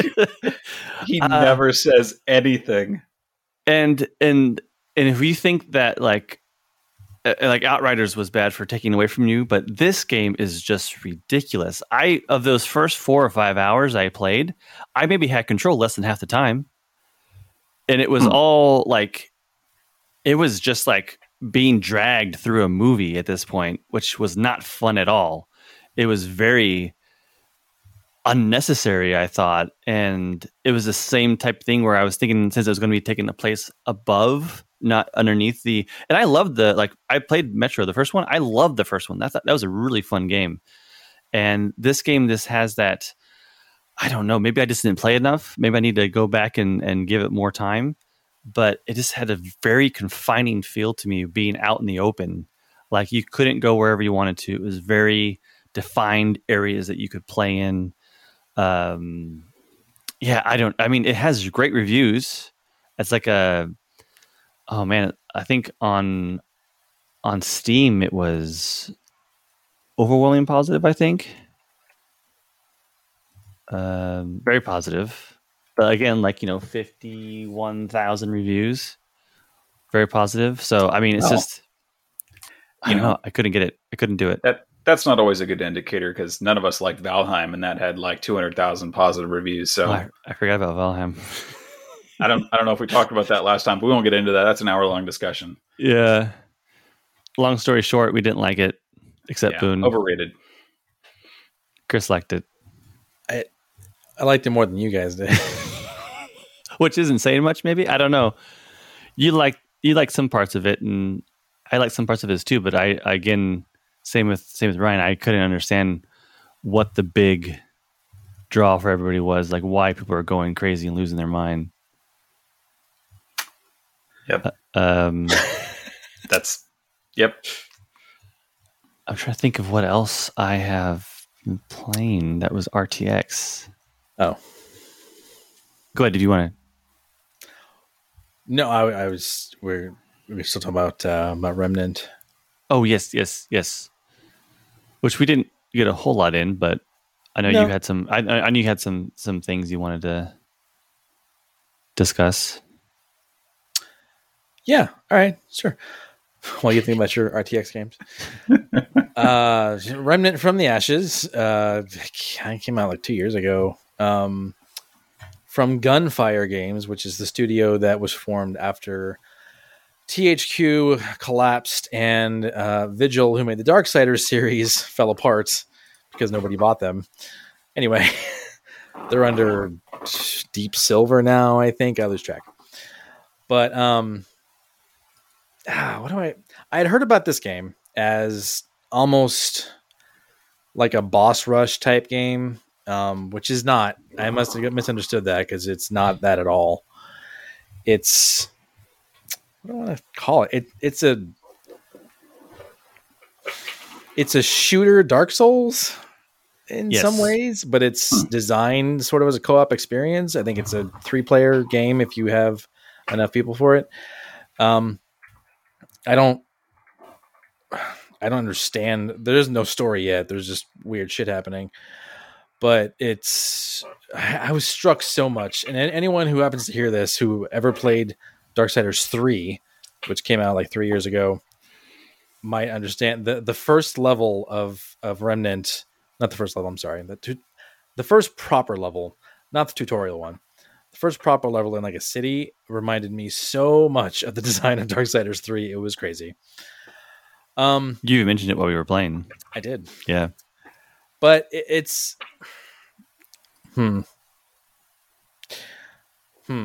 So there's archetypes. It's a weird mix. It kind of is.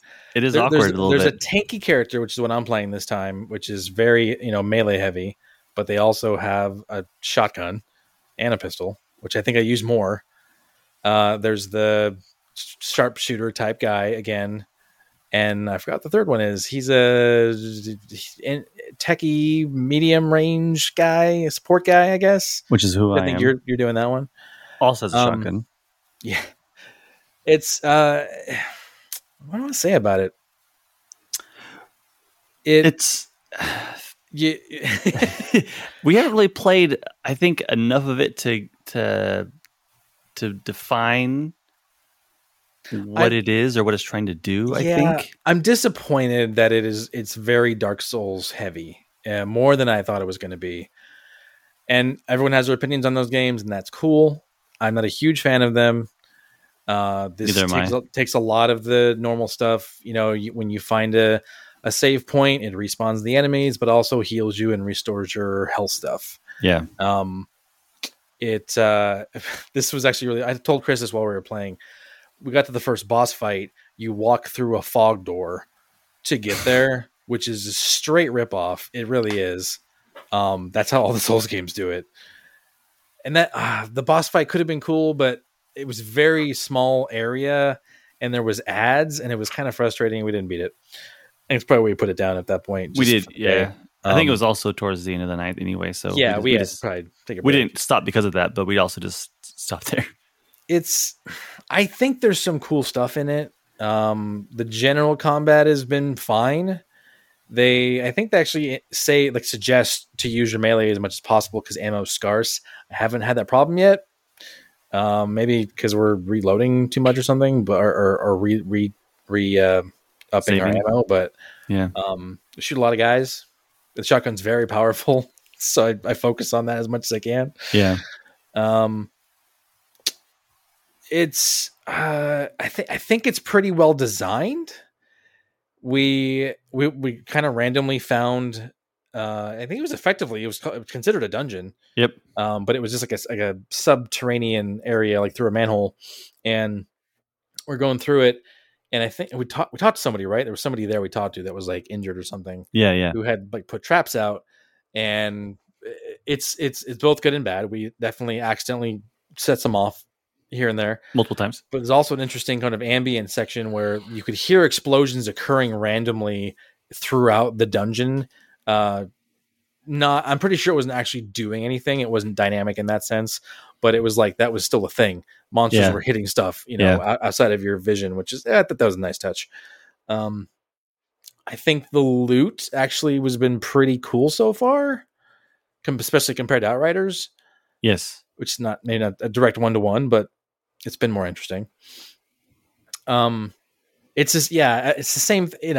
Whenever I went into a game like this, and Darksiders 3 had the same problem, where it's going too much in the direction of a type of game I don't particularly enjoy. It's hard to like the stuff I like about it. That made no sense. The stuff I like about it gets diminished. And it's like, well, I want to keep playing this and see what else they've done, knowing that this is how it's going to be for the whole game. Yeah. And I don't know yet. Like that first boss fight was a struggle. We only tried it twice, I think. Yeah, I think you're right. And obviously those boss fights usually are pretty fucking hard. But also I'm pretty sure that it's more linear in this one. There's no, we can go this boss fight later. I think that's the only one we can do right now. We actually cannot progress until we beat that. Yeah, it didn't seem like there's anywhere else to go. Yeah, we went back and checked, I think. And the place we need to get to next is blocked. We have to go through this area. Right. Yeah, there's just the shortcut mechanic. There's a gate that's basically locked from one side. Yep. So we can't get through it in the side we're at until we go through that section, beat that boss, come back up probably and open it up. So, not to mention that the dungeon we went through and found first, which was cool, the one with the traps in it, and then we found the one we had to go to for the boss. Oh, yeah. And it used almost the exact same assets and orientation.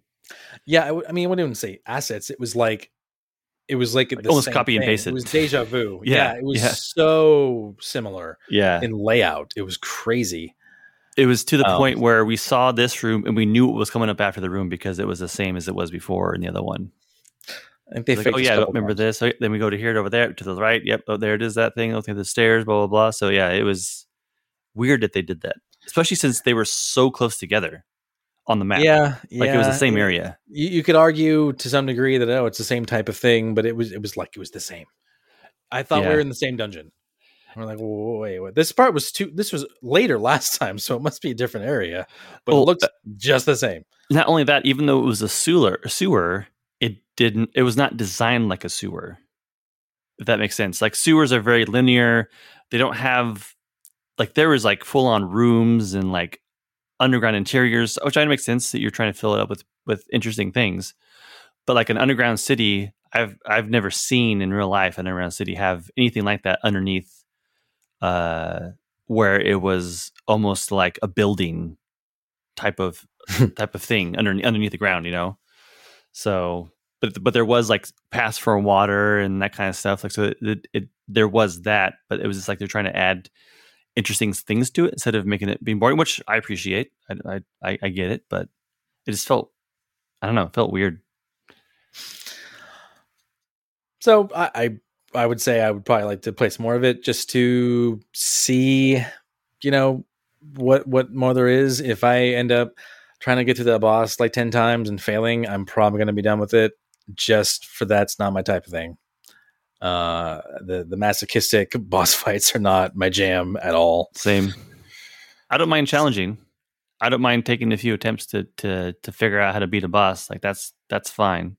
But if that's all it is, I personally don't appreciate the Dark Souls type of thing. And I think Ryan also doesn't either. You played it though. You played it quite a bit.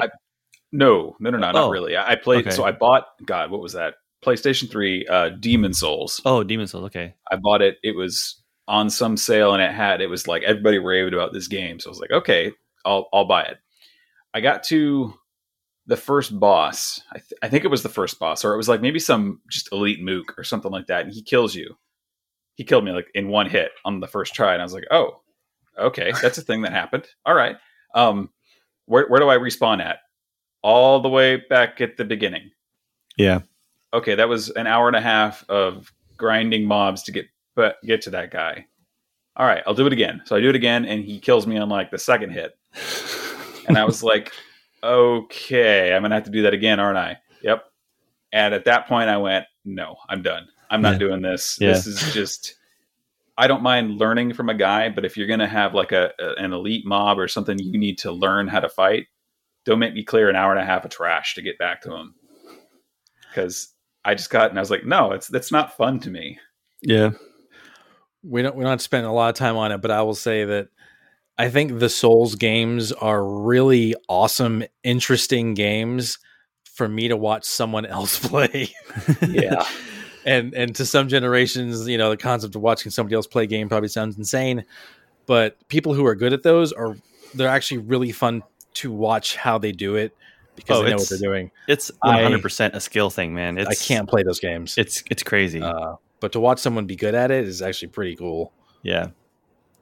Same thing. I don't enjoy horror games, but I enjoy people watching play horror games. Because I can always pause it whenever I want to. But I have one other game I was going to talk about. Go for it. I'm not even sure why I got into this. So on Xbox Game Pass, they have Dragon Quest Builders 2. Dragon Quest Builders 2. Yes, which, as you can guess, is the second of the Dragon Quest Builders games. Okay. I don't know what made me want to play this, but it just seemed like something I might enjoy as a peaceful, low-key, not quite city sim that you like more, but I would be super frustrated with type of game. My Dragon Quest experience is pretty small. I played like a handful of those games over time. But I've also played some of the other offshoots. There's a game called Dragon Quest Heroes. There's like 2 or 3 of those. And those are almost Dynasty Warriors-esque type things. They're kind of neat. But Builders 2 came out on Game Pass. I was like, yeah, it's on Game Pass. I'm already subscribed. I'll check this one out. And what I can tell you, about maybe close to 20 hours, I think, 16 or 17 hours right now, I finally finished the first island of stuff. It's an interesting mishmash. It's definitely got some Minecraft inspiration in it. The whole world is blocks of different types, basically. Yeah, it's voxel, yeah. But it also takes, I'm not going to say it takes inspiration from, I am reminded heavily of a series of games that came out on the Xbox 360 called A Kingdom for Keflings and A World of Keflings.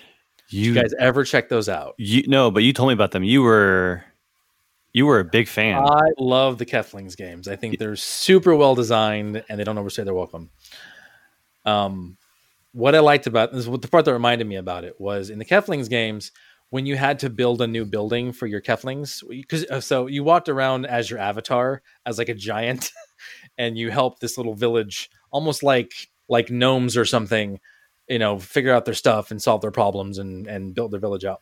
Oh, so yeah. When you built a village, you had to have certain types of materials and you had to put them in the right spot according to the blueprint that you had to have it come into, I can't think of the word I want to use, have it, poof into existence so they could use it.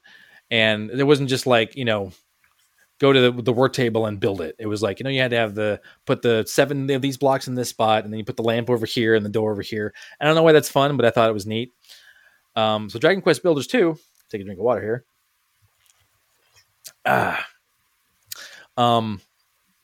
As you can tell from the name, you build stuff. The overarching conceit is, and the story is very confusing right now, but builders as a class of people, as a mythical type of being, are anathema to this world. Like you do not want to be a builder or know a builder. They are the devil, basically. But it's like a misinformation campaign by the bad guys. They've convinced everyone that builders are trash and you should hate them, and also building is terrible.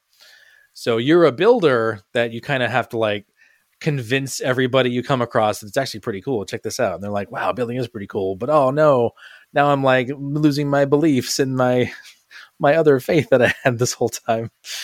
There's a story that's going to happen over time, I'm sure. Dragon Quest is kind of goofy, but you have a lot of different materials. And when you have to get a new building, can you please build us a barn? And you'll get the blueprint for free because it's not an exploration game that much. But you have to have, I need 6 haystacks, and I need, 44 of the wood blocks to build the outside, and I need some straw to make the mat or whatever. There's 6 or 7 things every time that have to exist to make the room that type of room. And if you add some stuff or subtract some stuff, you can make it a different version of it.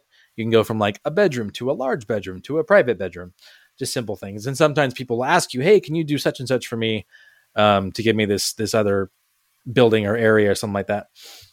And so you kind of explore the area you're in over time.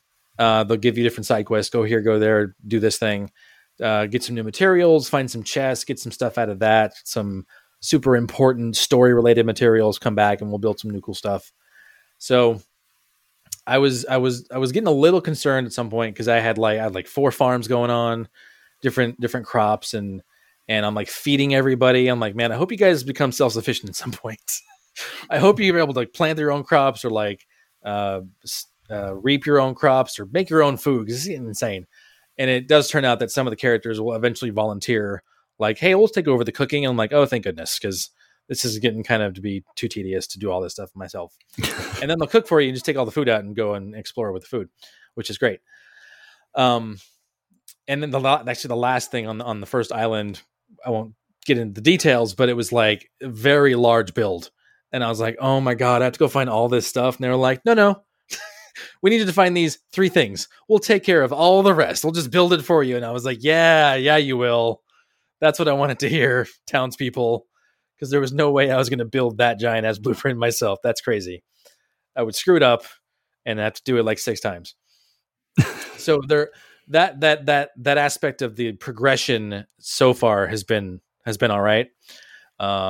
And all the cool people came with me to like the original island I came from to help me build stuff there. So hopefully that maintains the, no, we'll take care of this stuff. Just point us in the right direction, which I appreciate. So there's combat much in the way that Minecraft has combat. There's one button. You walk up and you hit, for my controller, it's Y over and over and over. There's a heavy attack if you hold it down, and it's like a big swing, like a Zelda type thing. There's not much going on there, and the combat's mostly kind of annoying and dumb, and it gets in the way, honestly. I have found a couple, what they call them, not super monsters. I forgot what the name was, but like a much larger version of some of the other ones. They're kind of in like a very specific, like a little platform you'll find and come across. They don't move. They wait for you to get there. And if you beat them, you get some extra stuff. I've only beat one of them. The second one was really hard and he killed me. There's also some little like puzzle shrines you come across. 0 information on how to solve them.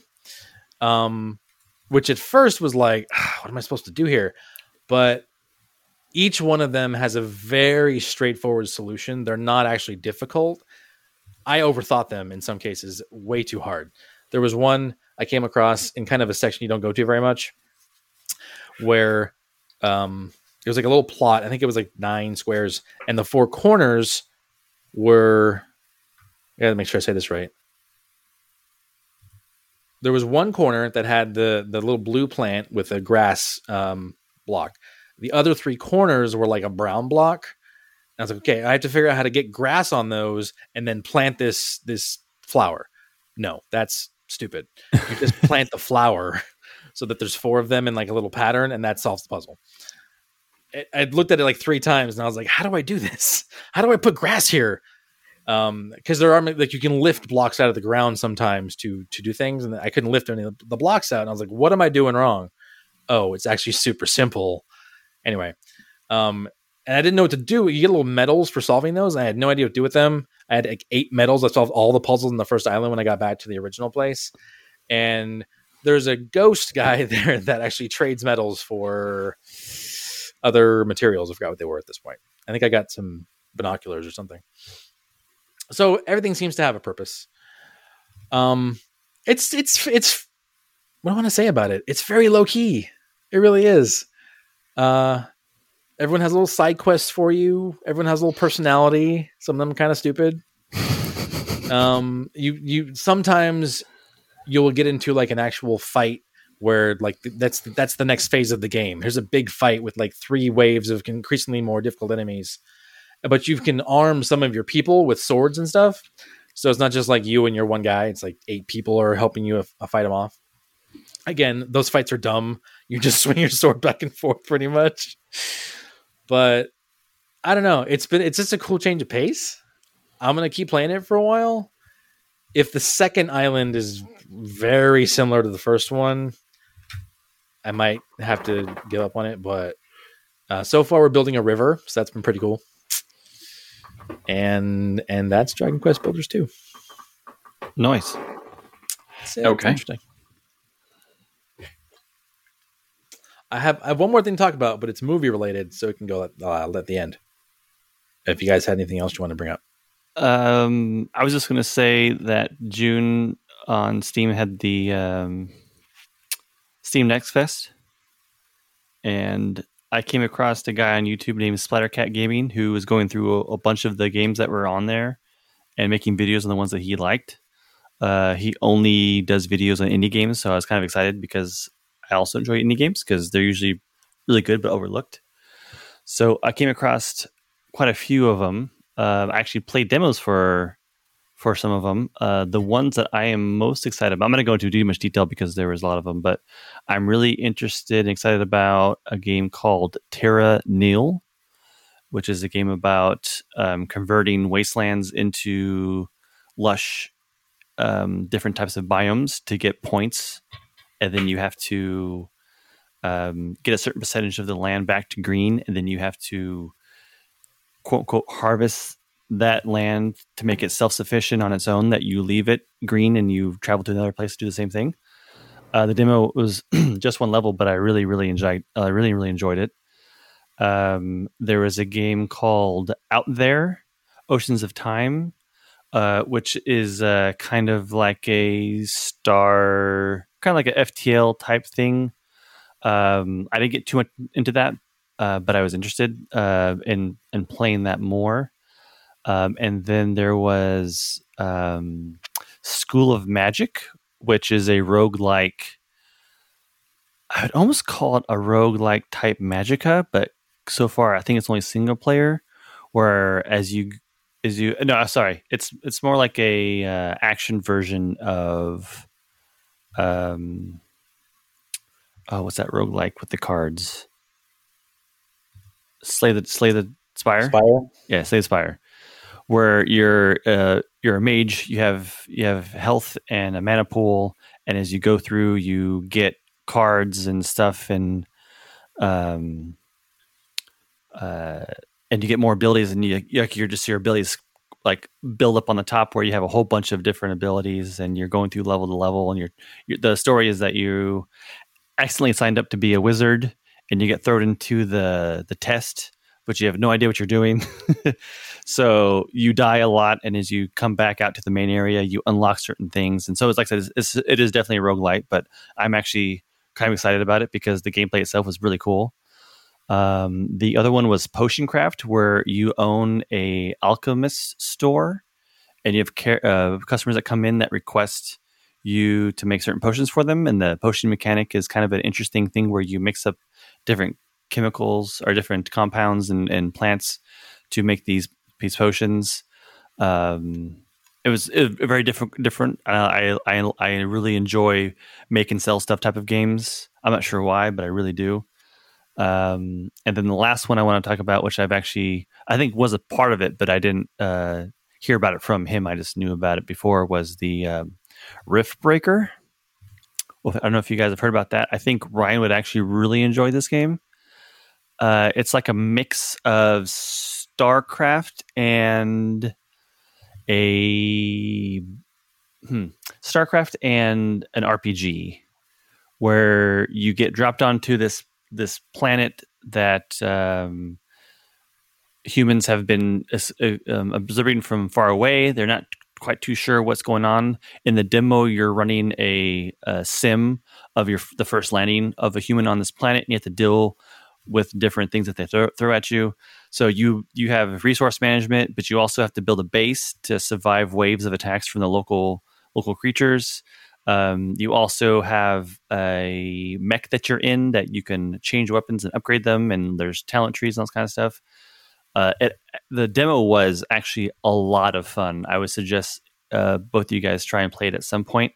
You pretty much just get to play into a point where they just send endless waves of people, and there's just no way that you can survive. But it's kind of it's like fun trying to type of thing. I think that was the ones that I enjoyed the most out of that. I do have some other ones to talk about, but it would be too long of a of a rant session. So back to your movie. Ryan, did you have anything else you wanted to interject with? Oh, no, I don't think so. I mean, I played a game called Maneater where you play a great white shark, but I have a copy of that. I haven't played it yet. what do I say about that? Really unique concept, really dull game. We'll just kind of leave it at that. It's fun, and the narrator's fun, and the concept is funny, and it's a funny kind of game, but it gets horribly repetitive, and I just didn't find it all that entertaining. Narrated by Chris Parnell, I think. Yeah, it is. It's funny. It's like a nature documentary. Like he's narrating you as the shark, and it's like the shark, ferociously attacks the guppy or something like that, some stupid little fish, and you're like, okay.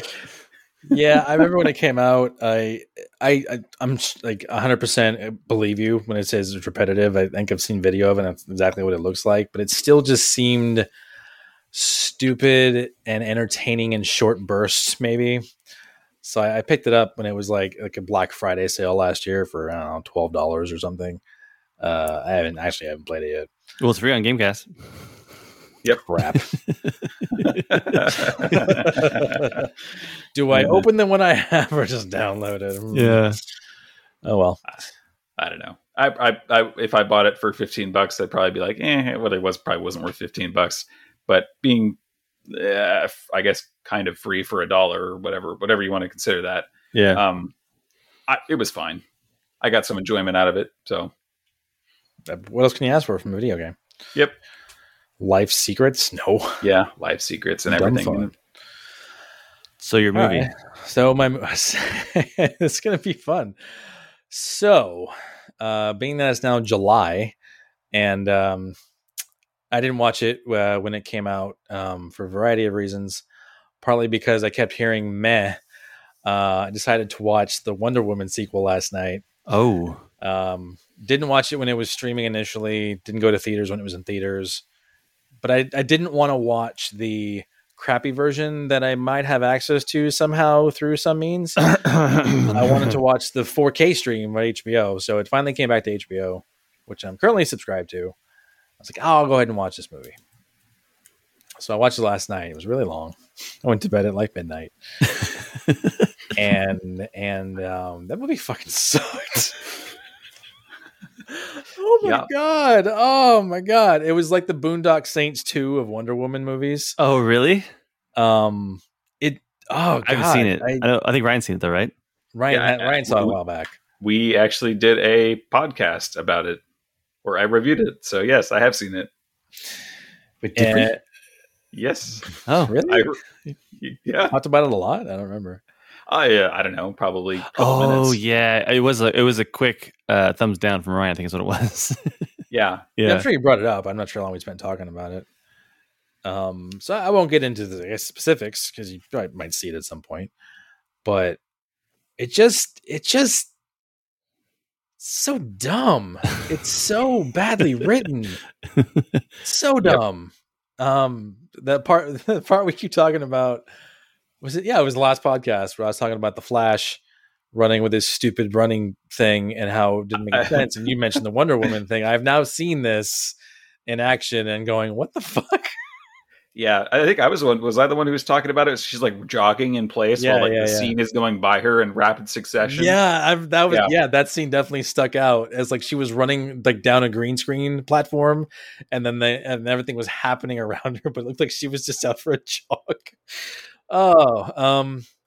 The opening of that movie felt like they saw Ragnarok and went, "Oh, we could do something like that." To me personally, it was almost Screwball in the way it was executed. It was so weird. It was like a jewelry store robbery where there should have been like Keystone Cops music playing over the top of the sequence. It was just like da da da da da da da. I don't know how the music goes, but it was just bizarre, and it was like people were in serious danger, but they weren't anyway. And then it just so you, Chris, you are aware of who's at least in the movie, maybe? Like as like a bad guy or good guy type of thing? Which characters are in it to some extent? Which I actors are in it? I just know the guy in Wonder Woman is in it from the first one. That's all I know. Okay, that's good enough. Yes, they brought Chris Pine back. Yes. He died in the first movie. I'm not going to talk about how he exists in the second one. Okay. But man, that felt like people really liked him. We should find a way to make this happen. And then there was a movie around it somehow. The villains are Wonder Woman villains. It's not like they made up shit on their own. Well, they made plenty of shit up, I'm sure. But there's so many moments where you're watching it and you're like, what? What did they just say? What did they just do? That's not what? There's some homages to the Wonder Woman mythos that don't make any sense in the context of what's going on. The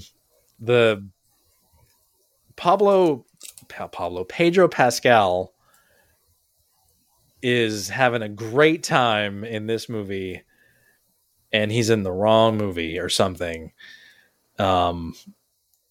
It's funny. I immediately after I finished it, I went and looked up the Screen Rant video for it. If you guys, I'm not sure you're familiar with it. The guy pitches a movie to a producer, and they go back and forth talking about how nothing makes any sense and don't ask me these questions. I don't know. Mm-hmm. I actually really enjoy those videos, but I don't watch them if I haven't seen the movie yet. So I went back and watched that one, and I was like, "Yep, I said the same thing. Yep, me too. Yep, what was that?" and not to be like, oh, see, I wasn't the only one crazy. It was so bizarre, nonsensical. And the ending, no, every relationship in this movie, the writing team apparently was convinced that they sold you on all of them, and you were super invested in them, and I was not in a single one. The characters are bad, and their relationships are contrived and cliched. And there's this part at the end that you're like, that would not happen. Which is a shame because I actually really enjoyed the first one. That's the thing. I'm not saying it was a work of art, but it was pretty fun. It was entertaining. It was a good movie, yeah. For what it was sort of grounded in the context of being Wonder Woman and fighting the God of War. Yep. But it had people. It had actual people in it that had personalities and shit. Yeah. And this one was just full of caricatures and man, we have to make this a thing. So how do we get there? I don't know. Let's see what happens. Oh man, it's DC a shame. Just needs to stop making movies or hire better writers. I'm not sure which. They can make an Aquaman 2. I'll watch that if they bring in well, there's obviously Black Manta is going to come back, but there's some other Aquaman villains that are kind of cool. I enjoyed that one. That movie felt like they understood but it was like it was dedicated to being cheesy. I am the Ocean Master. Patrick Wilson is a wonderful person. I hope he has a long and wonderful career. I haven't seen it yet. Aquaman? I really don't have much of a desire to watch DC movies. They just have been almost consistently and categorically bad. I'm not going to argue with you. I mean, yeah, I'm trying to. Aquaman, Wonder Woman's probably the best one. Yeah, like the most recent one was, but Aquaman would be underneath that. Before that, it was like Dark Knight. I mean, that's how big of a gap. Like I didn't see, I didn't see any of this Suicide Squad stuff. Oh, right, those came out. Or that I didn't have any desire to see the new one either, unfortunately. And the sad thing is like I'm more of a Marvel fan because of the movies. Like I played with both Batman and X-Men as a kid. Like I enjoyed both of them. But with like just the way the movies have come out and been so much better for Marvel, it's like, yeah, I am more of a Marvel fan than I am DC fan now, just because there's more of a base of good movies to watch. I won't get in the I still like DC comics more. I like Justice League stuff a lot. So anything related to Justice League, I want to check it out, even though the media properties surrounding it are fucking terrible. And maybe that's my problem. Maybe that's my thing. The animated stuff is often very good, though. If you haven't watched a lot of the DCAU, I think they refer to it. Some really cool stuff in there. You said the Harley Quinn stuff is amazing. The Harley Quinn TV show is fantastic. And man, I hope season 3 comes out soon. Maybe I'll have to acquire a HBO Max account. I also found out that the guy who does the art for the Young Justice show, which I think is really good art, is doing the art for the Vox Machina show on Amazon, which is great because that's a really good art style. Interesting. Anyway, yeah, the movie blows in a way that I was not anticipating. I was anticipating lukewarm. Oh, okay. I was not anticipating like, what the fuck is this? Are you serious right now? This is what's on screen? Yeah. Well, how does wind stop Wonder Woman? Someone's got to answer that question for me. But you'll have to watch it to understand what I'm talking about. Or not. Well, you know me. You bad taste in movies? Yeah, I'll watch a movie even if everyone says it's terrible because I want to know for sure. Yeah, fair enough. And because despite recent, evidence to the contrary, I don't have much of a social life, so I got time. I think we can end it with the only movie I kind of watched in the last few months. I'm not sure why I haven't watched a lot of them, but I just haven't. But I watched Godzilla King of the Monsters. And wow, I didn't know you could write that many cliches into one movie. It was almost impressive about how hard they tried to fit everything into it, like just shove it in there. Scene where the young character screams into nothing. Check. Scene where the young character reaches out and touches the head of a very big monster that's misunderstood. Check.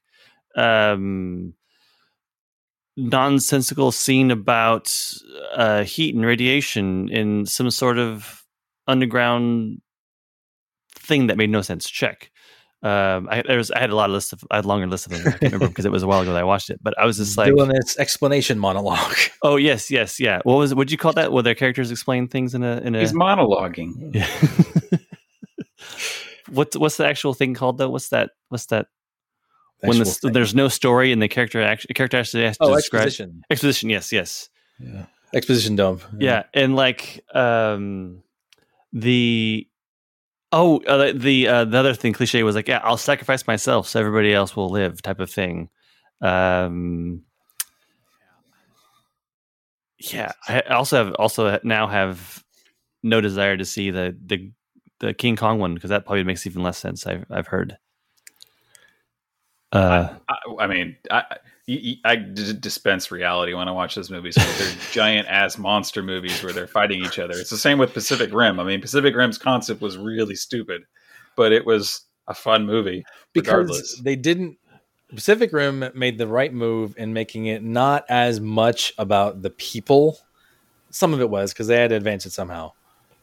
It was mostly about monster fights with big huge mix. Somehow, yeah. Despite having monster fights, was about the people, and their problems, and it just doesn't.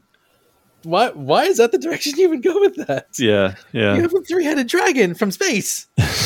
That's your pull. Put that on screen more. Actually, I remember at the end of the last podcast, I talked about I was going to go see Kong versus Godzilla at the drive-thru, probably that day, maybe. But I probably told you guys since then, I missed part of it getting snacks, and then other parts of it we went to the drive-in, so the window got fogged up a bunch, and I couldn't see the subtitles, see what was happening on screen. So I don't remember what happened very much. What the heck were you doing where the windows were fogging up? We had hot dogs and popcorn, and I think we had the heater on or something. We had to roll the windows down to try and make it visible. And again, I should watch it again, but whatever. That's funny. The cop rapping on your window with the flashlight. What are you doing in there? I didn't know hot dog. Eating dinner. Yeah, I'm like chili in my face. Your hot dog's really good. It's a Nathan's. It's a Nathan's. No. That's not what I meant, sir. From the hot dog stand. Oh, yeah, the hot dog stand. No, that's not what I meant. Stop making it weird. Well, I mean, 2 hours. Not bad, guys. We're going to keep talking about how long it is. Not bad. I mean, we had a lot of contact. It was a long period of time that we had to cover, so. Yeah. Shout out to fireside.fm, the hosting service that I use for the podcast. In case anyone who does listen is curious about getting their own podcast going, even though I've never used a different service, I found Fireside to be super easy to onboard. Like, get your connections to different services, get your episodes published. It's been really smooth. I appreciate their platform.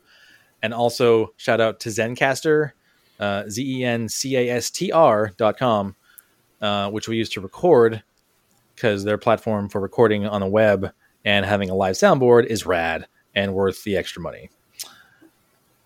I just wanted to mention that. Not sponsored. Nope.